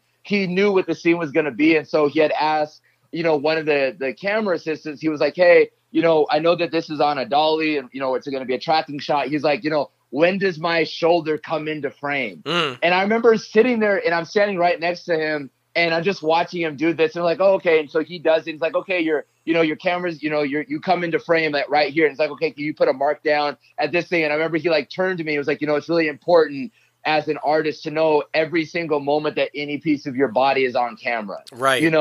And it just, again, it was something to where it was like, it's nothing that is going to blow anyone's mind, but as an artist and as somebody that like it enjoys the artistic aspect of film and camera work, it's such an important detail. And I think that's like, it's always about the details, right? To parlay it to people that love sports, people love the Peyton Mannings and the Tom Brady's because you could read all the defenses. Yes, there's nothing you've never seen, right? And so being able to get up there, and so they sit there and they spend hours and hours and hours film footage. It's not necessarily about their athletic ability, because it was like, if I can outsmart you, I will always win. Right. And I think that one of the things that Kevin has really displayed was the ability to kind of just understand. He just wants to know where the cameras are going to be, and when you understand where the cameras are going to be, how you're going to play. And, like we say this thing, it's like, you save it for the close up. So it's like, how much you need to give. And for me as an actor early on, you're just like, give everything all the time. It's like, bro, we're not even saying it. That's it. You see, like, where's the camera? It's like the camera is 450 yards away. We literally don't see anything. We just need you to walk to the mark and turn around. And so it really gives you this like this different perspective as an artist to really be more freeing, but also as an actor and watching him, you really get a tremendous opportunity to just see how in tune he is with the people that are around him. But also it's like, hey, is there anything that you want from me? Like, how can I also lend to you? Right. With somebody that's been doing this at the top level for 4 decades, is awesome for them to be like, are you asking me what you can give? Or like you're talking with your other castmates and saying like, hey, what do you guys want to do in this? And how can we really lean on each other? Is really, really awesome. It really tells you, it's like, guys, no matter what level you get to, that is something that you need to take with you no matter what you do. Absolutely. Like always do that. Like Defense Travels, that's the same thing. Like great work and attention to detail will be able to travel to no matter what climate and to no matter what job you go into. Well, and it kind of falls into the entire theme of this interview with educate yourself, education, educate, because when you have the opportunity to learn from somebody like that, especially with somebody like yourself who has aspirations to, like you say, go further and direct and do your own stuff, what better way to educate yourself than to pay attention to detail from somebody who, like you said, has been doing it for 4 decades, right? And then to be able to do it with somebody like Taylor Sheridan, who's done, his work that he's done with Zakaria and Hell or High Water. Absolutely. Like you're looking at all of these Wind Rivers, you're looking at all these great things, and you're seeing him really show a landscape. And I think in film, one of the great things about Yellowstone is just the landscape. You get to see something where you're not constantly boxed into a room, and into a kind of controlled environment. And I think that that's something that you really don't get to see a lot in television. You kind of expect to see that more in film. And I think that's something that's also awesome because he's really giving you, like we all say, like we're not really making a TV show. We're just making like a really long movie. Yes. Because that's really kind of how everything is shot.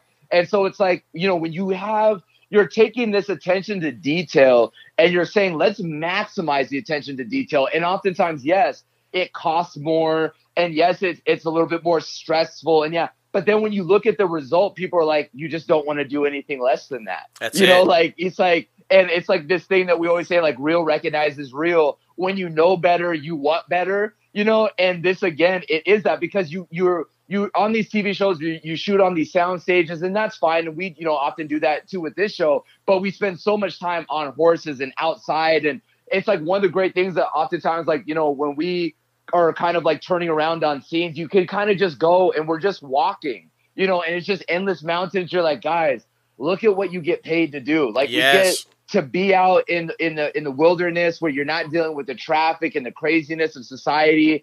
but then you also get to do your art, which is also so amazing, and then get to be around people that want to teach you as well. It's like, man, you can't, there's so many other things. Like, as an actor, anybody that's listening, or as a writer, anything that you get, don't take it for why you're there. Take it from what you can get from that job. It's far more than just the paycheck. It's if you can really just sit and pay attention and just take in what you can get poured on, and what could get poured into you, is priceless. And that in and of itself will generate generational wealth, generational income, because it's something that you will be able to take in any type of medium you decide to go into. Absolutely. Yeah, man, that was so great. And what do we like to do at the end of each interview? And I mean, you've done it throughout the whole entire interview, to be honest with you. But what we like to do is have our guests leave a little piece of advice for the up-and-coming actors trying to break into the entertainment industry. And I mean, other than actors, writers, directors, producers, anything like that. And what pitfalls would you say to try to avoid? I think, the biggest thing is, acting in entertainment in general, right? You have to understand that it's entertainment, but it's also an industry. Right. Industry also means that it's a business, right? Anything that's an industry has a business. And so I think that the biggest thing I would say for actors, especially, it's don't give so much power over to what happens in your audition process, because you have to redefine your wins and losses. You can't go, oh, I didn't get this gig in my, I didn't get it after I auditioned, therefore I lost. It was like, no, did you prepare? Did you do everything that you could in your preparational process to put yourself in the best position? Because that in and of itself is the win. Everything outside of that is the business, and you don't have any control over that. And sometimes the casting director doesn't have any control over that. Right. So you have to, it's really about redefining your wins and losses. And I know that's really difficult when people are like, I know, but I want to make money, and I understand all that. But again, when you get caught up in that narrative, you're setting yourself up for a very, very difficult time. I would say redefine what your wins and losses are. And then also understand that the more information that you can pour into yourself, and the more that you can have an understanding about why you want to be in the entertainment industry, and what you're willing to kind of, how long you're willing to do it, because it's an investment, and anything that you invest into, you will eventually get a 100% return on that investment, but you have to be willing to invest in it. Right. And so it's like, if you're not willing to invest in yourself, you can't go out and expect these other industries to then also want to invest in you as well. So whatever information, whatever you can pour into yourself, do that. And for the directors and writers and stuff like that, continue to write, continue to direct, continue to just, grab your phone and just get some friends and create something and put it out there, and just keep doing that. And eventually something will happen. But as long as you continue at it, something great will happen. And whatever it is that happens, it may not necessarily be the route that you thought it was going to be, but it will be much more enriching than anything that you could have possibly imagined. I love that, man. Me too. too. You're so inspirational, dude. This freaking interview is going to help so many people out. I'm going to just play this thing on a loop. I mean, seriously, we should mention he's written a motivational book, or a self-help book. So I mean, that was obvious that was coming, right? And you work with numerous charities. We should mention that as well, and just the human trafficking and so many different things. But Logan nailed it, man. From the first 5 minutes into this interview to the end of this interview, you have been nonstop inspirational, my friend. This is a phenomenal interview, and the conversation that you started at the beginning, the wealth of knowledge about the industry and the acting and the entertainment at the end of the interview, it's just been amazing, man. Well, thank you. And of course, it's always important, to awareness and all these other things, like child sex trafficking. That's obviously a big thing, that I'm about. But there's tremendous organizations like Operation Underground Railroad, which I would just say, just go to their website. You can find in more information, really, kind of just dig more. But, information is important. And, that's, again, the kind of the theme of this has been about education. I think that it's like we really just, there's so many things that are out there in the world that I think that the more information that you have, the better of a person you become, and the less emotional about things that you I think that it's so easy to fall victim to everything. And when you allow yourself to understand that you're not a victim, that you're a person that can be in a position to actually change and affect something, I think that is really where your true calling becomes, and everything else just becomes a medium and a platform for you to accentuate that on. And so, yeah, everyone can, if people are interested and they like that, yes, my book is, you can go to my Instagram, which is just Denim Richards. And the link is in my bio, and all the proceeds and all that go to these different organizations that I'm working with. And so, yeah, it's been a blessing, guys. I really appreciate you guys taking the time, to speak with me. And I'm so excited to hear this when it comes out, but also, if anybody that, has any questions or anything like that, or wants any follow-ups, you can always message me. I love to be able to engage with all the kings and queens and princes and princesses that are out there that might, need any help getting any more guidance. Definitely. Well, and you mentioned Instagram. Tell everybody where they can find you. It's at Denim Richards on Instagram, and you have Twitter and Facebook also, right? Yeah, everything is at Denim Richards. It's very, very easy. I'll pop up instantaneously, and you'll be able to see the verified thing. And so, it's definitely me. There are a couple of fake Instagram accounts of me out there, but you'll know that my Instagram account when you get to it very, very, very quickly. Especially if you listen to this thing, it won't take you long to be like, no, I'm pretty sure that's him. That's that guy right there. That's him. Yeah, I think it'd be pretty hard to fake you, bro. That's all I'm saying. Nobody can be you. So but guys, thank you so much for taking this time. I sincerely appreciate the conversation and the willingness to expound upon all these different topics and covering the waterfront. Man.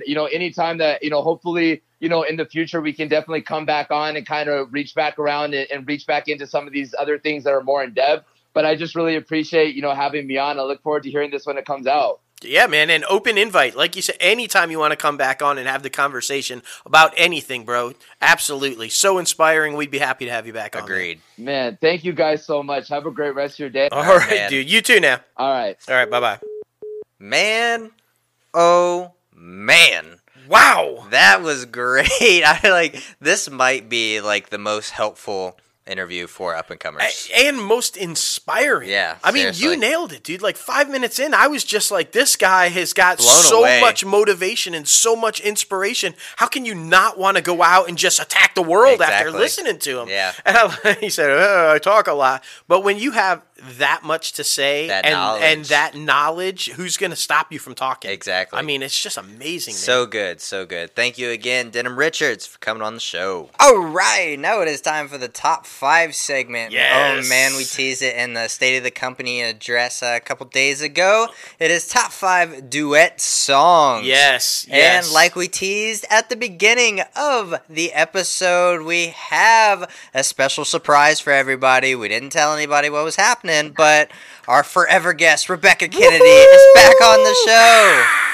9 times. 9 times. It's insane. I can't believe it. It's so awesome. You're permanent family now. It's like Exactly. We'll be sending you an honorary Crazy Ant shirt here That's soon. right. That's right. I would love that. I honestly think if anybody has earned it. Yeah, right. She's put up with our craziness literally for 2.5 years. It's like that takes a lot. Exactly. I work really hard. Oh my goodness. Well, I mean, special guests go first. You got this. Absolutely. What's your number 5? So I just want to put this out there. It's not in any kind of order. I got you. Got you. I just kind of wrote down as I was thinking about stuff. And it was hard. It's hard. It always is. It was, It's always really hard. Okay, so my number 5 is Under Pressure. Ooh. That's a good one. Yes. I'm kind of upset I didn't think of that one myself. Like, damn it. But yeah, mine's kind of around the same time. My number 5 is Don't Go Breaking My Heart. Elton John and Kiki D. I'm a huge Elton John fan, so I mean, of course I would put this on. And just recently watching Rocket Man, seeing that whole interaction, I loved it. Of course. Yeah. And so I had to divert because I too am a huge Elton John fan, and that was definitely going to be on my list, but I had to sway. So my number 5, because I'm a huge Fleetwood Mac fan and a Stevie Nicks fan and a Heartbreakers fan, so I went with Stop Dragging My Heart Around with Tom Petty and Stevie Nicks. Oh. I gotta say, I've never heard this song. At least not that. Yes, you have. I don't know. Yes, you have. Don't even pull that card. You know you have. I'm not gonna sing it. It's like stop. You should dragging sing it. my- You've heard it. I mean, Come on. After Tom Petty died, they played it like every day. I mean, come on. you know. Rebecca, you've heard Now- it, right? You've heard it. Yeah. Yeah. Now Okay. you'll have to sing it. Oh, yeah, exactly. That's what I'm saying, Rebecca. That is what I'm saying. I'm no Stevie Nicks or Tom Petty, so we're just gonna leave that alone. All right, Rebecca, what you got for your fourth selection? So I have Empire State of Mind. Mm. That's a really good one, especially every time Yeah. we go to New York City. Like, that's, of course, like, Blasting the that. one that when you're driving right in, like, So true. oh, my have goodness. to. I love Yeah. that. I Yeah. love that. I love New York, so it works out. Yes. And it's such a perfect like moniker and like a tribute song to New York. Like it's so perfect. I just love it. Yeah. It's so good.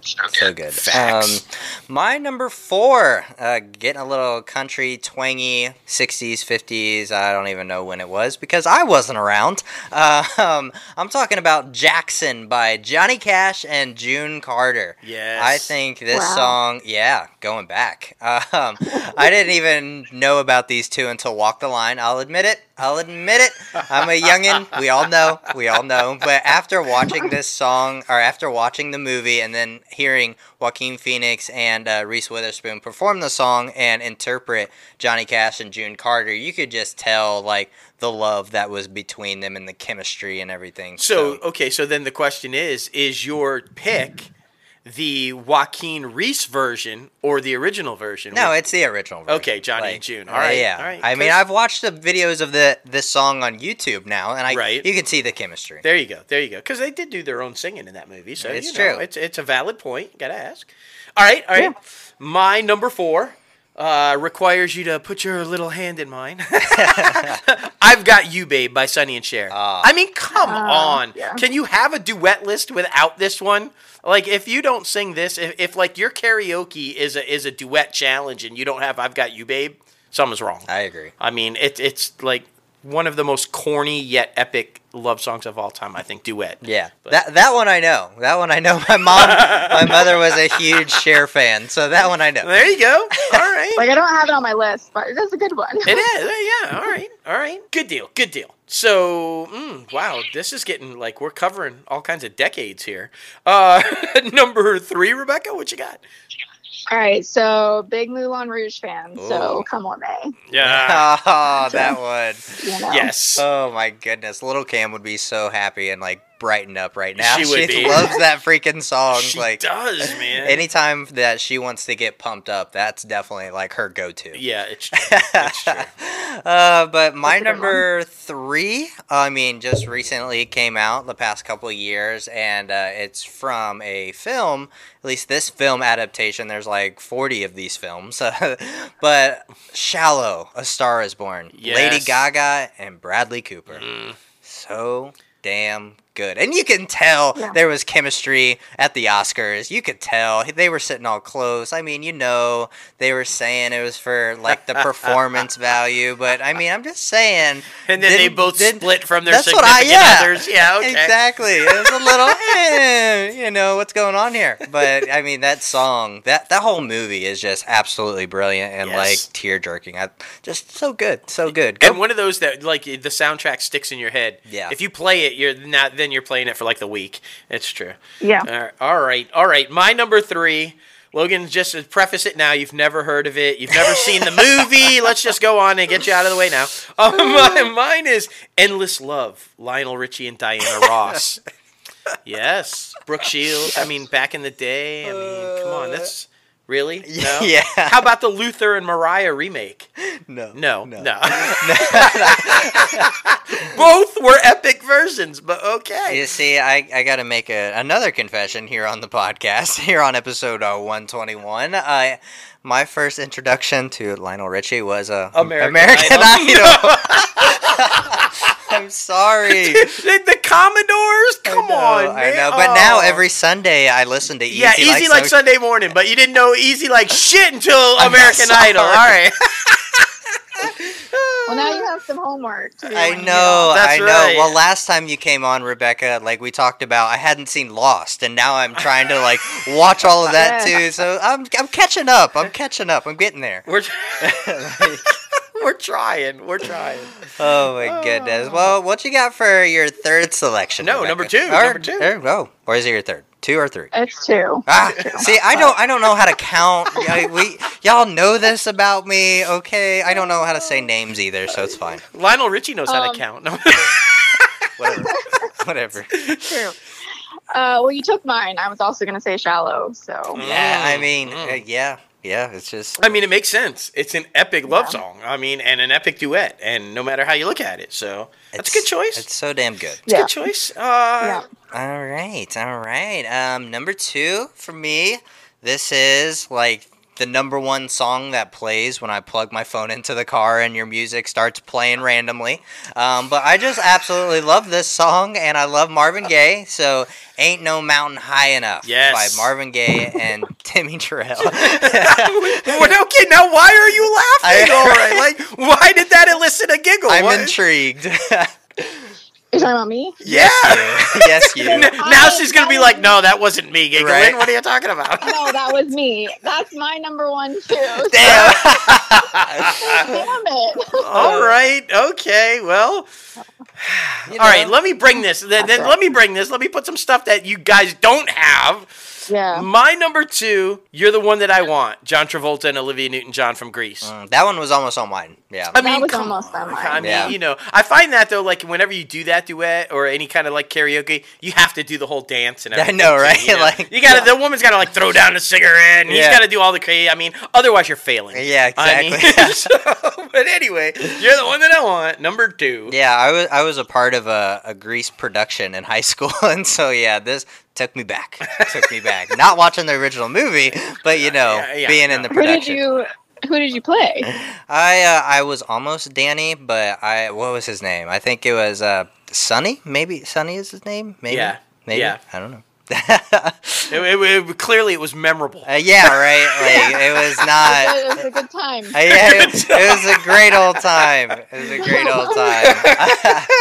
It was so important in my life. I don't know who I played. Whatever. You don't remember anything. I don't. It's okay. I do remember my first though. I was Peter Pan. Oh yeah. Yeah, my first stage production was I was in tights and I had the little hat. And it was I great, wish yeah. there was a video of that. Yeah, it's fortunate for me there was no video cameras back then, or no phones, you know. So it's yeah, good. you know, the invention of film wasn't made yet, so it's all good. Your film was around. Rebecca, what was your first stage production? So the very first one was in elementary school. I did a modern version of Cinderella. There you Oh, go. I like that. They wrote like a script, like it wasn't your average one, and I played the fairy godmother. There you go. That's There you go. badass. Yeah. I was about to say you don't remember No, either. I should preface my Peter Pan was elementary school too, because in high school I was on the football team. I'm not putting on green tights. Oh, you should. And my Peter Pan hat, I would have never gone back into the locker room. Like no. Peter Pan was elementary school. I mean, you Yeah, saw. that was my first like introduction to Yeah. acting. Yep. That's great though. That's a story to tell right there. But I mean, Absolutely. everybody saw Game Plan with the Dwayne the Rock Johnson. I mean, he was a Yeah. football player and he also did ballet in that film. So even if the Rock can do True. it, you can do it, bro. It's fine. No, okay. No. Good talk. No. I'm not the Rock. Not the Rock. It's okay. Where are we? We're number 1. Number one. Well, we Rebecca. already know Rebecca's number one. That's It was right. Ain't No Mountain High Enough. That's right. I'm sorry. I do have a quick story on Go that for one. it. Go for it. So in college, our freshman year, or you know how you have the orientation week, Mhm. Yeah. and I can't remember like all of the details, but for some reason they put us, or like why we had to do this, but they put us in like groups, like random groups. So I was with people I didn't, necessarily know. Or Right. anything. I mean, I didn't know anybody because it was freshman year, but it wasn't theater people. It was just like random groups. Mm. And we had to pick a song and basically lip sync to it and like do a whole choreography. Like, I don't know why. Oh, wow. I can't remember why they made us do this. But, like, our group, of course, like, just happened to be, like, me being an act, like, was going for theater. They got, Right. you know, lucky versus, like, some groups that didn't have anybody that was, you know, and we did Ain't No Mountain High Enough. And, of course, I was, like, the woman part. So I remember that vividly. Like, the introduction to college was, like, lip sync. I'm like, here we go. So Yeah. good time. Well, that's a great way. That's a bonding Absolutely. experience right there. Like, Exactly. I mean, and rightfully should be number one on your list then. yeah, absolutely. My number one, I had a solo in choir of this song, so I'm just gonna put that one out there. The Time of My Life, Dirty Dancing. Yeah. Yeah. That beginning part. Yeah. Let's hear it. So Let's good. hear it. No, I've had the time of my life. It's so good. It's so good. Yep. Whatever. I shouldn't tell you to do that because then you'll want me to do my Kenny. And Exactly. I'm not doing Kenny. Exactly. I gotta pull away from the mic like he used to do. You know, like he had that move, man. My number one is "Islands in the Stream," Kenny Rogers and Dolly Parton. Yeah. I fucking love that song, man. I don't know. Every time it's on, I will hardcore jam, and I'm not embarrassed to say it. Who can write a love song that refers to a fine-tooth comb and make that shit sound good? I mean, you know, only Kenny and Dolly can do that, right? Oh like, my come on, a fine-tooth comb. What? But it's an epic song, man. I just the two of them together, and like you said, they just had chemistry. So you good. know, chemistry together when they were at it. Yeah. Man. Just yeah. It's so I good. find myself going back to that one when he died a couple months ago, and I was Yeah. just like, oh, Yeah. let's play some Kenny. Yeah. And you know, you a Kenny fan. You're Oh, a yeah. Gambler, man. Gambler. So, yeah. You know. It's so good. All right. It's so All good. right. But I mean, of course, to have you on because we can further talk about it now, Rebecca. We had some guesstimations the last time you were on about what was going to happen in your episode of Station 19, and holy shit! Yes. Like, Yeah. that was crazy. I was not expecting you to get hit by a car. No. No. And not just hit. Man, you went flying. Like, that shit was like, what? Yeah. Oh, my gosh. Yeah. You're just like, yeah. That happened. Yeah, I mean, that was intense, though. What does it say that you, like, play such a good psychopath? Like, I mean, that was, like, really good. Like, Thank you. yeah. You know. You're like the sweetest person we know, but those eyes in that scene, you're like, don't mess with her. Like, I know. It was funny. You know, you the first day we did just the stuff that was like in the first part of the when I get in and I say drive, just Right. that first part. And then the next time I was shooting, we did all of the stuff that was like outside the ambulance and in the ambulance. And so I had worked with Lachlan, but I hadn't worked with Jason George or Jesse Williams yet. Really, I talked to them and met them, but I hadn't worked with them. And then we started doing the scene, and we were like in between takes, and Jason was like, "Oh my God, you're terrifying." Perfect. And I was like, well, thanks.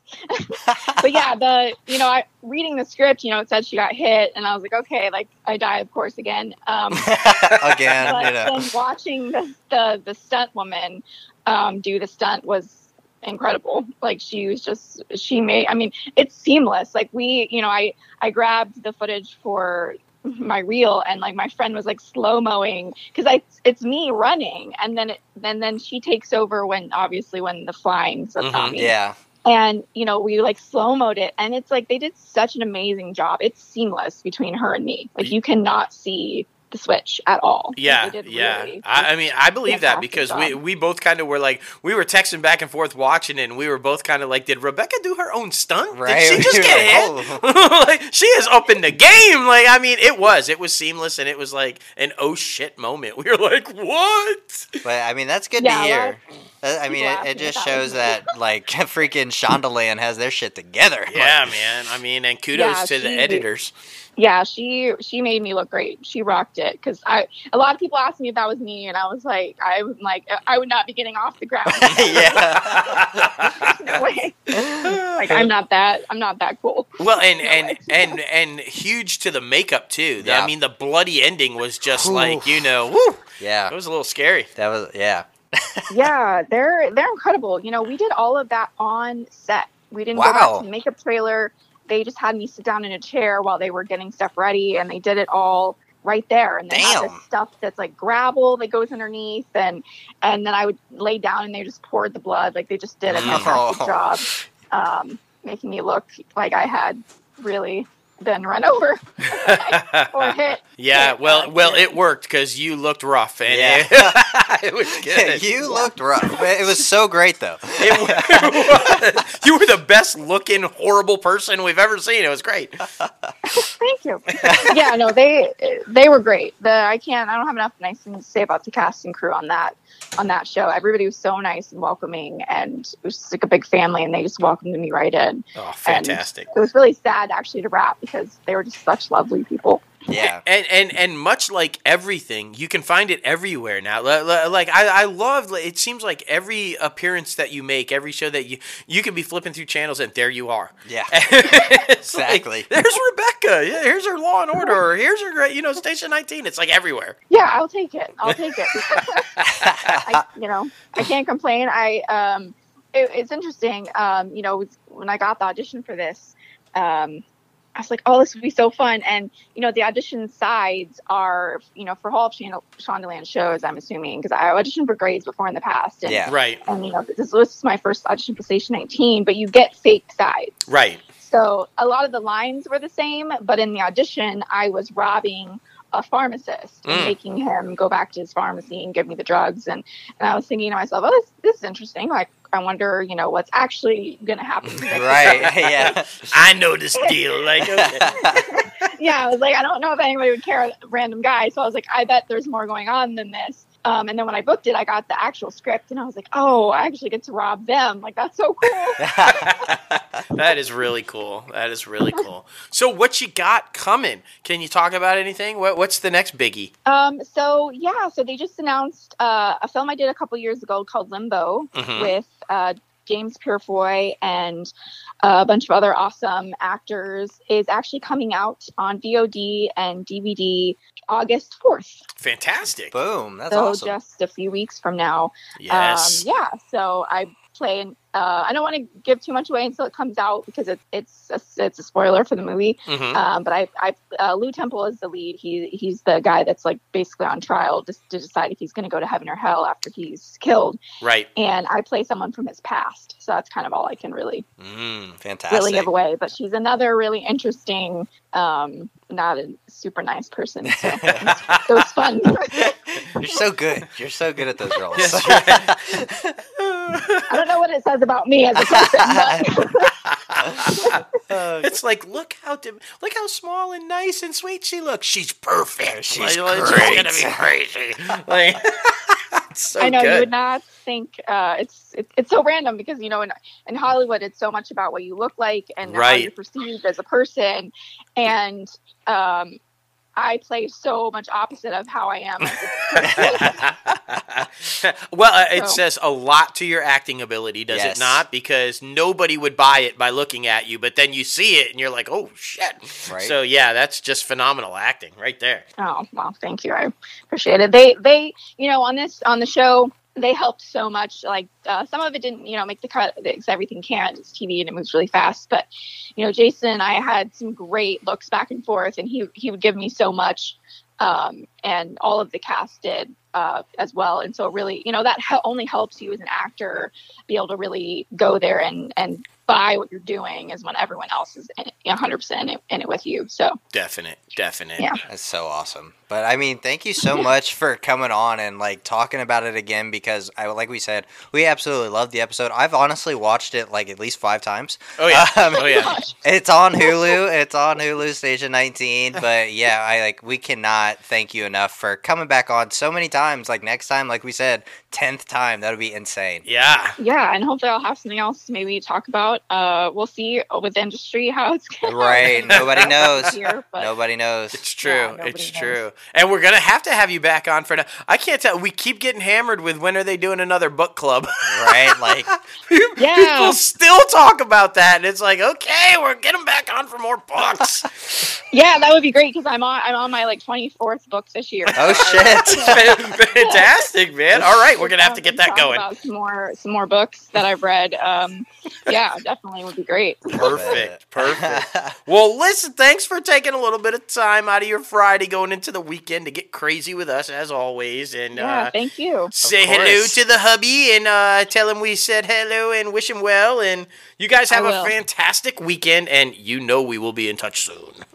Sounds good. You too. And thanks so much for having me on. I really appreciate it. It was really fun, as always. As always. All right. Bye-bye now. Bye, Rebecca. Bye. So great, man. So great. She's always so Every fun. single time. Yeah, she's just like one of the nicest people we've ever talked to on the Definitely. podcast or in person. Like, she's just a blast, She guys. is. So, I mean, be sure to watch Station 19 and be sure to follow her on all social media platforms. Yes. She's epic. Now it is time for the box office recap. And guess what, guys? We're in a galaxy far, far away because number one was Empire Strikes Back. What? Yes. Yeah. Star Wars. I mean, we announced a couple weeks ago that they're going to be releasing old classics, old huge blockbusters into the theaters to kind of revamp. And Yep. I mean, it's obviously working because Empire Strikes Back brought in $611,000. I mean, boom, right there. We're getting closer and closer to that $1 million, guys. That's right. That's what I'm excited about. That's right. Number two was Black Panther, Marvel's Black Panther, with $367,000. Number three was Inside Out, which is a children's film. I don't know much about this one.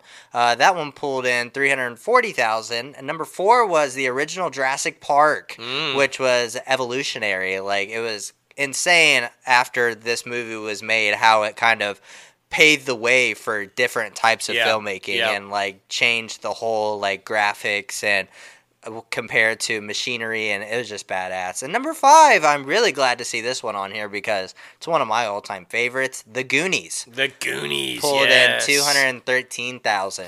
Yes. So the top two, both Disney and came really close, at least combined, to making $1 million at the box office that weekend, right? Yeah. So Disney was happy. Yeah, exactly. Right there, guys. They're right there. But now it is time for the IMDb Pro Top Trending segment. Oh, man, you guys know we love this freaking app. It's what our producer, since we now have a producer for the podcast. Right. Oh, man, I got to give a shout out to our buddy Jason. Freaking helping us out with that. We appreciate you, brother. But yeah, that's what we use to fill up the industry news. And of course, you can track us on IMDb Pro. You can track ourselves, the projects, the company, the podcast, see of all the guests that we've had on. It's just an amazing app and especially worth it if you're trying to break into the entertainment industry. Like, it's your one-stop shop, aka the Bible of the Hollywood. It's true. Number for the top trending film, it was Hamilton. Yes! I've literally been playing the soundtrack back and forth like every single day. It's like I said it on Twitter and added Lin-Manuel, but this musical has literally sparked a new inspiration inside of me. Like, it's just so good. It's so freaking good. If you haven't watched it on Disney Plus yet, please do so. Yeah, it lived up to every bit of the hype. That's all I can say. And now I see why tickets were as much as they were, and they were as hard to get as they were. And I mean, this thing is absolutely phenomenal. Yeah, I agree, man. I agree. But Disney was smart. That it was worth every cent Disney paid to get it because it was brilliant. Agreed. And I mean, like, almost 100,000 people just signed up for Disney Plus. So, around that number just for Hamilton. Yeah, just for that weekend. So, like, crazy. So good. The top trending TV show is still Dark. Netflix killing it in the television game. We talk about it each and every week, but this one's been up there for like a month, so it's continuing to be successful. So go them. And the top trending star is Alba Baptism. Right? Yeah.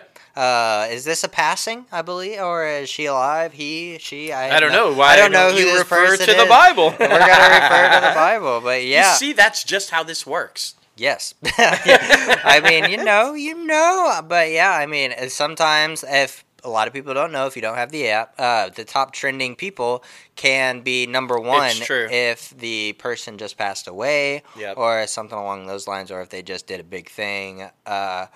Warrior Nun. Oh yeah, the Netflix series Warrior Nun. Yeah, so yeah. that's what it is. That's what it is. That's an interesting. I keep seeing that come up in my queue, and I'm like, I want to click on it and watch it, and then I'm so like so many other shows, but Warrior Nun begs to be clicked on. Yeah. right. Like Right, that title just like, is holy like, shit. yeah. See how quick that was though? That's how awesome IMDb Pro is. Exactly. Like you could just so boom, good. done. So freaking good. But anyway, guys, thank you so much for getting a little crazy with us on episode 121. We got to thank our forever guest once again, Rebecca Kennedy, for Yes. coming on the show and doing the top 5 with us. We appreciate you so much. And we got to thank our guest for the interview segment this week, Denham Richards, for coming on and just spilling your knowledge, bro. Yes, this man. dude's so educated. Educating, man, bringing that social justice message, bringing that awareness message, and then of course talking about Kevin Costner, Yellowstone, and all that crazy Yeah. stuff. So So good, so good. Be sure to follow him on Twitter and Instagram. I believe they're both just at Denham Richards. Yep, So yep. Very easy to find. Blue check mark. There's some fake ones out there. Just look for the blue check mark. Be sure to follow the company on social media at Crazy Ant Media, and be sure to follow the podcast on social media because that is new, guys. It Calf Podcast. So, and I Yes. mean, it's strictly dedicated to the podcast. This thing has gotten so freaking big. Like we said at the beginning, like it just needs its own social media now. So it makes sense. It makes sense.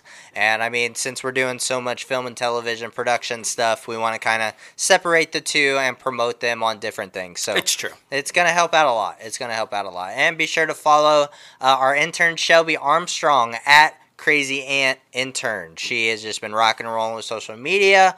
We have seen a massive uptick since we brought her on board. We talk about it all the time. Any chance we get a chance to, we're talking about it. So we appreciate her. Be sure to follow us both on our social media platforms. Myself at JLoFantastic, and Crazy Ant Guy 1970. that's right. And you can subscribe to this podcast anywhere you listen to your podcast. Anchor, Apple Podcasts, Spotify, Google Play Music, iHeartRadio, Podbean, Stitcher, and you can watch this video on YouTube.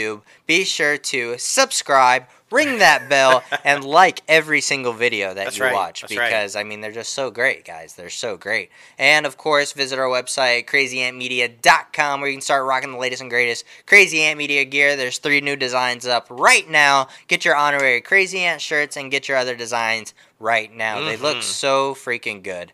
But I have to say, honestly, the top 5, the 2 guests that we've had on the show this week, Rebecca coming on for the top 5, and then Denham Richards, like, I mean, every time you listen to that interview, it gets you pumped up. It really does. I mean, that's got to be one of the most inspiring, informed, just, out fun. Overall, just like you said, it just gets you pumped up. You can't listen to it Exactly. and not get pumped up. Definitely one of my favorite parts of the show as well. And, of course, always, like you said, when Rebecca's on, it's always a fun part of the show. Exactly. And I really like the Netflix stuff.